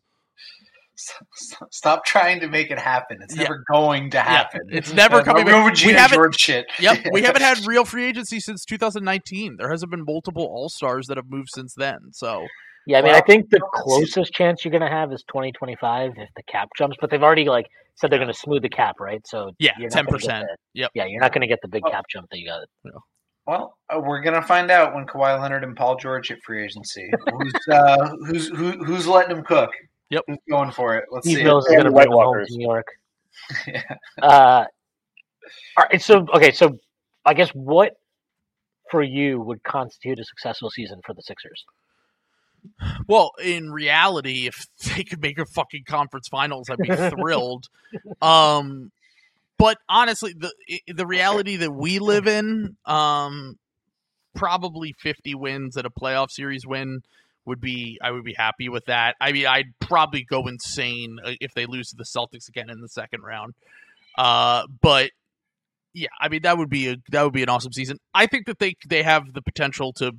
I think they'll definitely make the playoffs. I think they have the potential to lose in the first round this year, though. I think I picked us to beat you guys in 7, I think. But I said I thought that would be a really close series because I think that I said this last year. I thought you made the fascism joke, and I posted the Stalin versus Hitler meme. Yes, exactly. Yeah. Just hope we're Stalin. But but long story short here. I think that the Sixers have potential to lose in the first round, especially if they don't make the right Harden trade during the season. I would imagine Morey's aggressive at the deadline, but we really don't have any fucking assets. So it's kind of hard to like make a trade happen out of thin air that makes us into legit contenders. So yeah, that's kind of the way that I view it. I've said I thought the Knicks were a bad matchup for us. Like since because you guys haven't. Isn't like the secret is that like even though Embiid is this gigantic human being, you guys haven't actually been a good defensive rebounding team? Well, yeah, because we don't have any plus positional rebounders except for DeAnthony Melton. Right. Like all of our positional rebounders are bad. Like Tobias is a bad rebounder. Tucker's an okay rebounder, but it's also one of the few things that he can still do. Tobias does not have good spatial awareness. Embiid is like if the effort and energy's there and he's healthy, he can be good, but he's really it comes and goes. Melton's probably our best positional rebounder on the team, and I think part of the reason why they went out and they got Patrick Beverley and Kelly Oubre and they re-signed Paul Reed was because they knew that was one of their biggest weaknesses and that they really need to put guys who can rebound. And like, if they run up against the Knicks in the playoffs, they can't have what happened in the Cavs series where they just get destroyed in the glass and the Knicks are creating all these extra possessions. Ever since you guys I thought you guys were kind of a thorn in our side matchup before and like that you might push us to 6. Then you guys traded for Josh Hart and I was like, fucking shit. Because that really was like the bad the worst thing is when we play you guys, we just get crushed on the glass. So that would be the one thing I would worry about in that potential series. But look, outside of the disaster year, which was the bubble season, they've won a playoff series every year with Joel, so even if they've had some easy first-round opponents. Yes, as far as the Raptors versus Sixers thing, come back to the question, I'm going to bet on the team that has the MVP. I just don't think the Raptors have anyone that excites me at that level. Yeah. That's a pretty easy answer there. Yeah, Scotty Barnes be locked in. Scotty Barnes, I forgot who it was. He's him. He's him. I think there was a pod. I think it was like Bontemps. He might have been on like Low a couple summers ago, where he was like, "Why would they trade him for Kevin Durant? Like they think he could be their Dwayne Wade." And I was like, "He can't dribble." Dwayne Wade was like, "He can dribble." He was like, really good at. They think they could be They think he could be their Dwayne Wade. Dwayne Wade won the championship in his second NBA season. I think third NBA season. Third, yeah. But still, his like an all-time third year run. in the It was league. like an all-time run too. Yeah. You would know by now if Scotty Barnes were Dwayne Wade. Like he might make the All-Star team at some point, but he's certainly not going to be Dwayne Wade. I think we can all agree on that. Yeah, he could be the King of Canada maybe one day. All right. Speaking of the King of Canada, let's talk about Barrett. Yeah, there we go. Barrett, here we are. I'll just say, I guess, I'm sure we have talked about this obviously all season, but Stacy, what would you say what would be a successful season for the Knicks? Because I see a lot of people talking about the specifics of this, and I think for me, I'm more I can't tell you until 1, we make the playoffs, 2, what our matchup is, and just 3, generally want to see how the season goes. Because we haven't made back-to-back playoff appearances since 2013. Because we made it in 21, then we obviously had a bad season in 22, and then we made it back last year. So, to me, just making the playoffs again, to some extent, is, a successful season. But I understand that you want to build on what you did, or at least maintain. And so, it's matchup dependent for me. But I'm curious to get your thoughts on that, Stacey. A successful season is one in which they make the playoffs, and I'm not going to even tie it to winning a series because the seeding could vary. Right. And again, there will be reasons to kind of, you were hinting at this a little bit. There's so many branches, right? If they end up with a 7th seed and they, lose in the first round, it's well, why did they get the 7th, right? Well, maybe Brunson was out for 30 games, or maybe, they had other. So you'd have to evaluate those things. To me, I think there's only 2 teams I would be understanding of losing a playoff series to, and that's Milwaukee and Boston. I don't think they should lose in the playoffs to Cleveland. Cleveland's an amazing regular season team. I think all of the reasons the Knicks just bodied the shit out of them last year still apply. I actually think it would be worse now. Niang is the worst rebounder in NBA front courts. Yeah, they went. I'm telling you from experience, Niang will definitely help your spacing, and you will definitely hurt your rebounding. Yeah, and so the lesson they took from that Knicks series was clearly, and I mean, it's not the wrong lesson necessarily. It is a lesson I would have taken, and I don't blame them. Is that the Knicks were just leaving their 3 open no matter what, right? I think if Mobley can't shoot, it's not going to matter as much anyway. Mm-hmm. But if the Knicks make the playoffs and don't and lose to Milwaukee or Boston, that's fine. It might be a sweep, and unless it's a horrible looking sweep, I don't think that would be awful. You need to have good sweeps like the Lakers, the most competitive sweep of all time. Yeah, and so the platonic ideal for me is that they end up with, if they can somehow get the 3 seed, avoid those 2 teams for 2 rounds. And make it to the conference finals, take Milwaukee to 6, take Boston. I like our matchup with Boston quite a bit better. I actually think Mitchell Robinson against Porzingis could be really fun on both sides. I think watching Mitch have to go out and guard on the perimeter after what we thought. That's what we thought he was going to be, right? What people forget, Mitch as a rookie was known as this kind of, on defense, almost a Jaren Jackson type, right? He's more of a mobility guy. He was an awful rebounder. And just very undisciplined. He's kind of changed a little bit more into an interior defender, but it'd be interesting to see him get that ability tested. I'd obviously give Boston the advantage, but I think the Knicks can give him a fight. That's how I'm looking at it. I think in terms of the Bucks matchup, I think that the Bucks are going to win the East, but I also think they have massive flaws that could be exploited by pretty much any team in the playoffs. I think the problem with us against the Bucks is we don't have. Okay, the reality is this: the Knicks can get to another level if RJ Barrett takes a leap of some kind, and if Emmanuel Quickley and Quentin Grimes get better, and like those and if three Randall are shows up in the playoffs. Yeah, and Randall shows up in the playoffs. Like those are like basically the 4 keys to the season, because I think Mitchell Robinson is going to do Mitchell Robinson things. I think Jalen Brunson is one of the most consistent players in the league. I think Isaiah Hartenstein is one of the best backup centers in the league. I think Dante DiVincenzo will be Dante DiVincenzo, and I think Josh Hart will be Josh Hart. But like the upside is what those 4 guys do. And if we're going to be completely frank, as I talked about, like RJ Barrett had a nice playoffs, but like you need him at this point, like year 5, really. Like if it's going to happen, and I'm not talking about even being an all-star something, but just being like a real quality starter, which is like Wiggins, plus starter. Wiggins, yeah, right? Yeah, like that's real. Like I don't think. I know that you need a superstar, or whatever, right, to win. But like, forgetting winning, talking about being competitive against a team like Milwaukee, like you need to own those wing matchups, because their wings are kind of where their weakness is. Yeah. And if RJ can't do that, then it's a problem. If Grimes can't do that to some extent, it's a problem. Like so.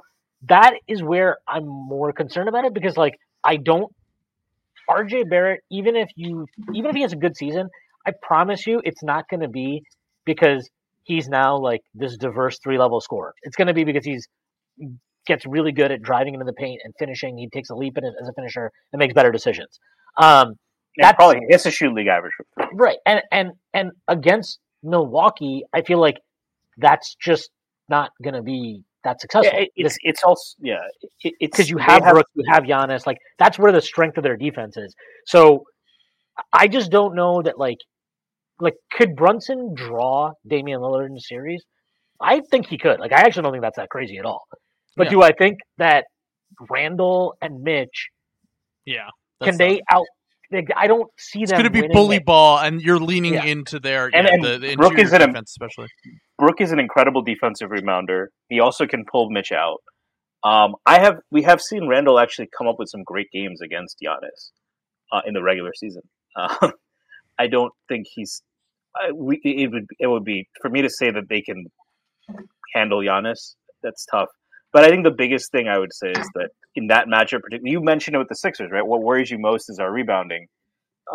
Brook is, and his brother, for that matter, is one of the best defensive rebounders in the league. I think Mitch would have a tough time really plotting him the way that he did, too, and of course Giannis too. So, yeah.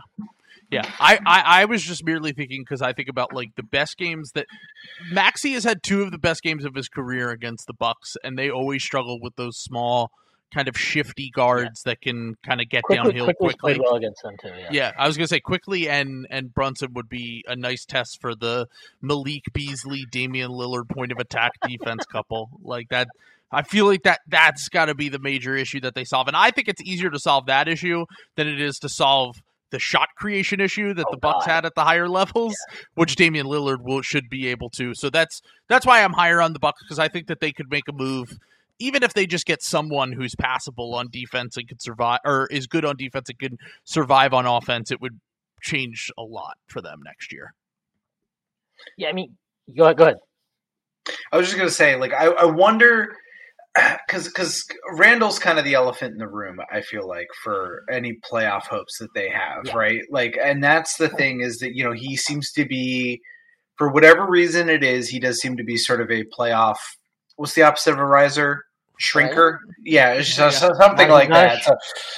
So a dropper. That's Embiid and Randall. Yeah, I was just going to say, and I kind of like it, Randall, I mean, hey, he made his he made All-NBA again, right?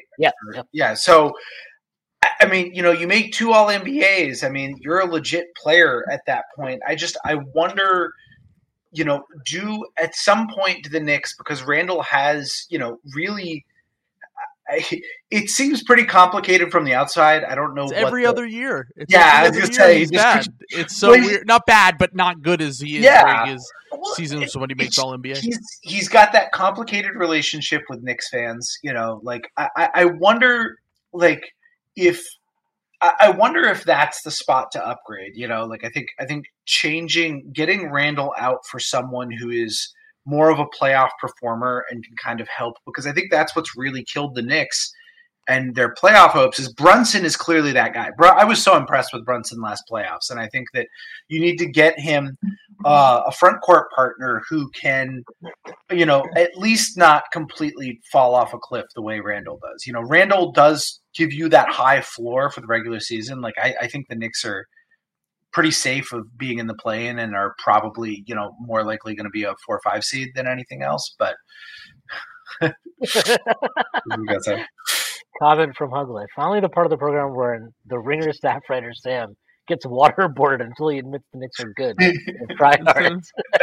They are tryhards, but that's what makes them good. To be completely I was gonna say, that's a Tom Thibodeau team. Yeah. That's every Tips team. Yeah. It's but I think what happens. I mean, I'll just say, I think with the Randall part of it is last year he sprained his ankle 5 games before the playoffs. He comes back in that Cavs series, and he re-aggravated it in Game 5 when he actually was if you go back and if you just look at his numbers in that Game 5, I think he played 17 minutes or something. He was on pace for a triple-double. He was absolutely dominant, just completely owning the libs in that game.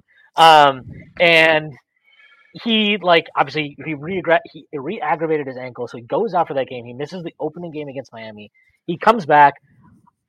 I don't think the ankle injury explains everything, because there were just moments in that series where you're dude, you have to get back on defense, or you have to throw down tomahawk. Yeah, you have to try to make rotations. You have to try to do things. You can't just go mentally collapse like this. So I think the injury is a fair thing to bring up as a mitigating circumstance, but I tend to agree with you. I think whatever it is that goes on with him internally, he's got to figure that out, because if he doesn't, then your ceiling is what we were last year. That's ultimately what your ceiling is. You're going to be a team that can win a playoff series in the right scenario, but doesn't have the margin for error against a good team. And part of that is on Tibbs too. Tibbs is notoriously been a guy who his teams in the playoffs don't have that extra gear. They're not super, we talked about Nick Nurse kind of works things out. He's a mad scientist. Tibbs is the opposite of a mad scientist. Tibbs's idea of experimenting was playing Jericho Sims at the 4 during preseason. It's not fun experimentation. It's what if Tibbs what if it's 1993 still? I was going to say Tibbs is Nurse's vibes, but with Doc's stubbornness and brain. That's why him and Doc were boys. He's the Nurse kind of grind you down, loves defensive guys, all that stuff. But at the end, and loves to play his guys big minutes when necessary or whatever. But he ultimately, at the end of the day, is a huge boomer. And and Nurse is a Gen X guy, so he's more. I think he's listening to Pearl Jam. Exactly. There's no doubt about that. Yeah, loves Springsteen, listens to Pearl Jam. Yeah, for sure. Yeah, those are the big things for me. I think swing pieces for the Knicks. I mean, we've talked about this, but this team is young, pretty much across the board. Their main guys, they're 9 rotation guys. None of them. The oldest one is Randall. Or it might be Josh Hart, whatever. They're both 28. After that, Brunson's 26. It's guys that are either in their prime or approaching their prime, theoretically getting better. And it's it's always dangerous to assume progression is linear, but they've kind of this isn't a first or second year player anymore, right? These are guys that are a little bit deeper into their careers. So at most, you would be it's more reasonable to expect them to plateau or level out rather than get worse. So I think there's a pretty safe floor with this team because of that. The preseason was not great for them, so we'll see if that was just some weird we don't give a shit about this thing, or if there's actual real concerns there. And Tibbs teams notoriously start out pretty slow until the first quarter of the season's over. So that's nothing. But yeah, I don't know. What's a successful season for them? I would say that if you just want very broad things, winning a playoff series would be great, but again, making the playoffs for sure. Julius Randle not pooping himself in the playoffs would definitely be nice. Tibbs embracing playing small at the 4 when Randall's not on the floor, and like one of Quickley or Grimes are both potentially taking another step. Like I think those would be, if those things occur, the results you want to see will probably go hand in hand with that, and they will be a better team. But like, we know that this team is waiting to make a big move, and like it would. That's why like a Knicks 76ers playoff series would be very Hollywood. For me. Yeah, right. Yeah, definitely. There's like a lot. It's kind of like why the Knicks Cavs series is kind of like, oh, so we're doing this, huh? Good, funny seeing you here, Donovan. Exactly. It is funny that like Knicks Cavs series was this like steel sharpens iron thing where it's like like it normally like you would think the big city team was the ones that were like soft and like favored, but like the Cavs are like, oh no, their rebounding was too hard. Like, the Midwest, no, Lights were too light. Quote Jared Allen. Yeah, I was gonna say it's very funny to have a soy Midwest team. Like meanwhile the New York team is tough. New Yorkers, hey, we're walking here. Well, it's Midwest, but it's Ohio, and if you watch their That's college true. football team, they've been pretty soft for a while. So Yeah. But yeah, like I think with whatever it is, like this division's pretty interesting. We can just do this real quick, and then we'll get out of here after we do All Stars and All NBA guys in the division. But like I think for me, I see this division breaking down as I think the Celtics win it. I've gone back and forth on this a lot. I think Joel Embiid is probably a safe enough bet to play enough games that they get the 2 seed or the 2. They finish second. I think the Knicks finish third, and then I think there's a pretty decent fall off from them between. And then I'll just say like I think Brooklyn finishes out of Toronto. So that's how I'd go with that. Yeah, that feels right. Yeah, I agree with that. Stacey? yeah, no arguments here. I think there's a chance Brooklyn implodes. Yeah, I was gonna say I think I had the Raptors I had one seed ahead. They were the 10 seed. I had the Nets as the 11 seed. Yeah. So I do think there's a chance the Knicks could like. I think there's a pretty decent chance the Knicks would finish above the Sixers. As long as Embiid is there and he's like serious, which I anticipate him being, like I'll roll with them. And I do think Nick Nurse is a good coach, especially his honeymoon phase should be good. Yeah. Outside of the one season, they've never. I think the lowest seed they've been is 4 seed. Outside of the bubble season when they had Horford and Richardson and all that, so they've been a top 4 seed every season with Embiid when he's relatively healthy. Yeah, it also would not surprise me if like the top 5 seeds in the East, which I think are going to be in whatever order, these 3 teams, and then Milwaukee and Cleveland. Yeah. Like I think they could separate from the rest of the conference. Like I do think those 5 teams, for a variety of reasons, will be really good. Like Cleveland and New York will take the regular season extremely seriously, so that helps their cause. Do you think is there a wild card? Like I think Indiana's being talked up. Do you think there's a wild card they could? Atlanta. Really? I think Atlanta's going to be the 6th seed. That's Sam's Hawks. You're close, but those are rookie numbers. Let's get those numbers up. We're talking about our 3rd seeded Atlanta Hawks, baby. Let's go. I mean, look, Miami, you can't count them out till you shoot them in the head multiple times, as everyone has learned. So Watch the the zombie heat, movies. the zombie heat will never go away. So you can't complete. I think I had them as my 6th seed. No, they're getting the Trae Young and Quinn Snyder and freshly paid Onyeka Okongwu are coming to flush that turd down the toilet. Let's go. My Atlanta Hawks, Southeast Division champs. They've got. I actually like that bet for them to win that division. I think it's a good value. Yeah. All right. So the last year, this division had 5 All-Stars and 4 All-NBA player selections. Absurd. Do we think, are we going over or under on either of those this year? I'm going under on both of those. Under, yeah. Was it 5 All NBA, 4 All Stars? Yeah. Yeah. 5 All-Stars, 4 All-NBA. Yeah. So the 5 All-Stars were Julius Randle, Joel Embiid, Pascal Siakam, Jaylen Brown, and Jason Tatum? Yep. Yeah. Okay. So I think Jalen Brunson probably makes it this year because he didn't last year. He got snubbed. So I don't think they're going to give 2 Knicks it unless the Knicks are like a top 3 seed. But I could see the Jays both getting there, and I could see Embiid. I don't think Siakam or Harden isn't going to play, so he doesn't have a shot.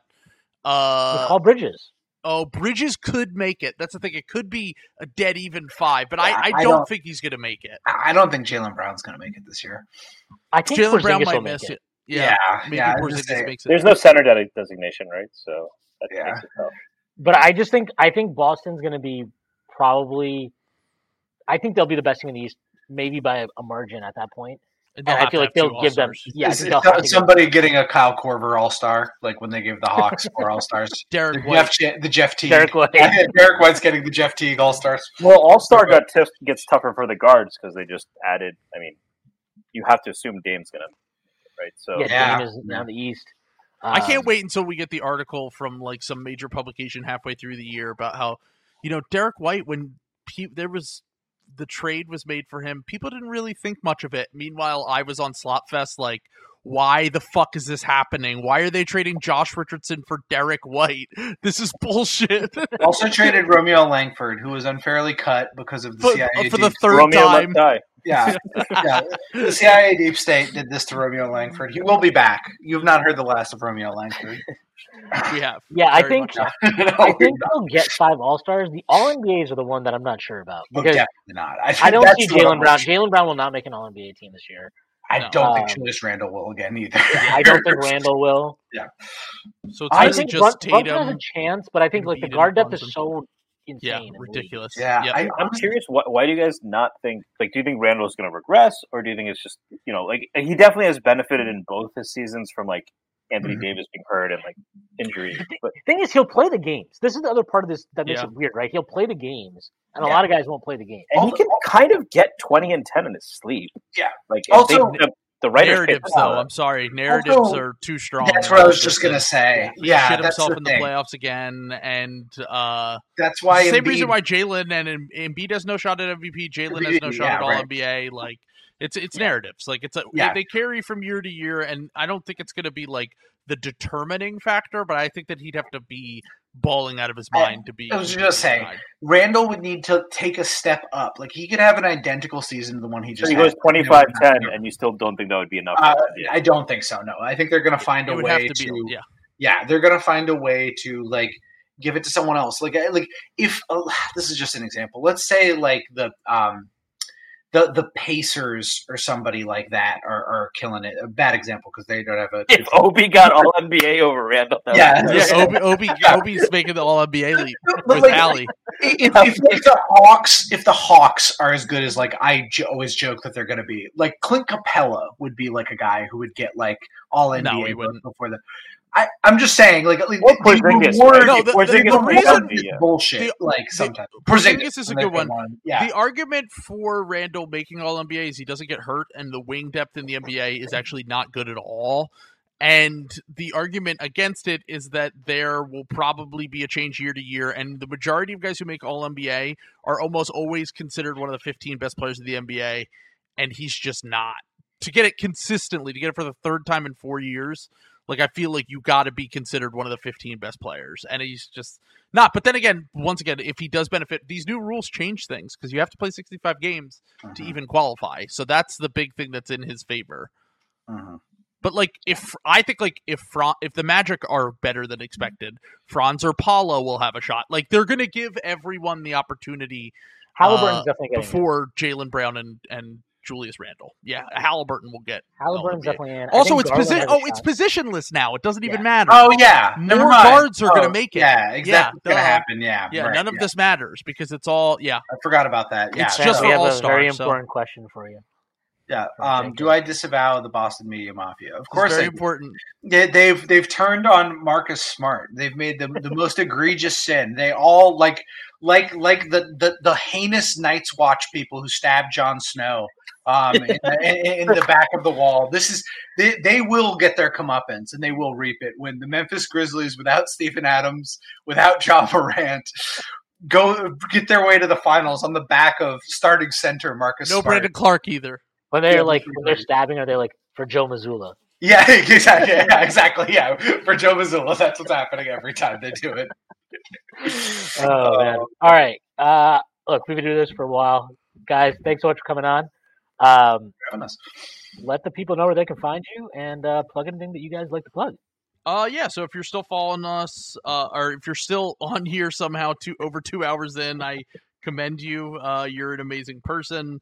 But Patreon, Unoball, YouTube, Unoball with TrillBroDude is the name on there. Spotify, Apple, all that stuff. So you can follow us on any of that, TikTok, whatever. We're on everything.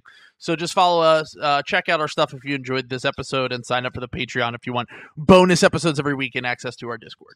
Everything Trill just said. Then just the last thing I would say, if you are a singer, songwriter, Dua Lipa, just really check us out. Check me out. I've done a lot of really good riffs recently. I think you would like to check out. Reach out. Yeah, I've done really good with the bits. So I just Oh, Sam, we did have somebody in our Discord that wanted. They requested that you do the. Can I see it? Can I see it? Can I see it? Let me ask you something, Vernon. Do you think Dua Lipa overrated, underrated, properly rated? Good grief! You're asking me, Bill Simmons? I think Dua Lipa is. Now, look, I don't want to get myself in trouble here, but good grief! That's my Vernon. That's the best I got for Vernon's good. Vernon's he's got the right boomer energy going on there. Exactly. Stacy, let people know that where they can find you and plug anything you'd like to plug. I'll echo everything Sam and Trill said.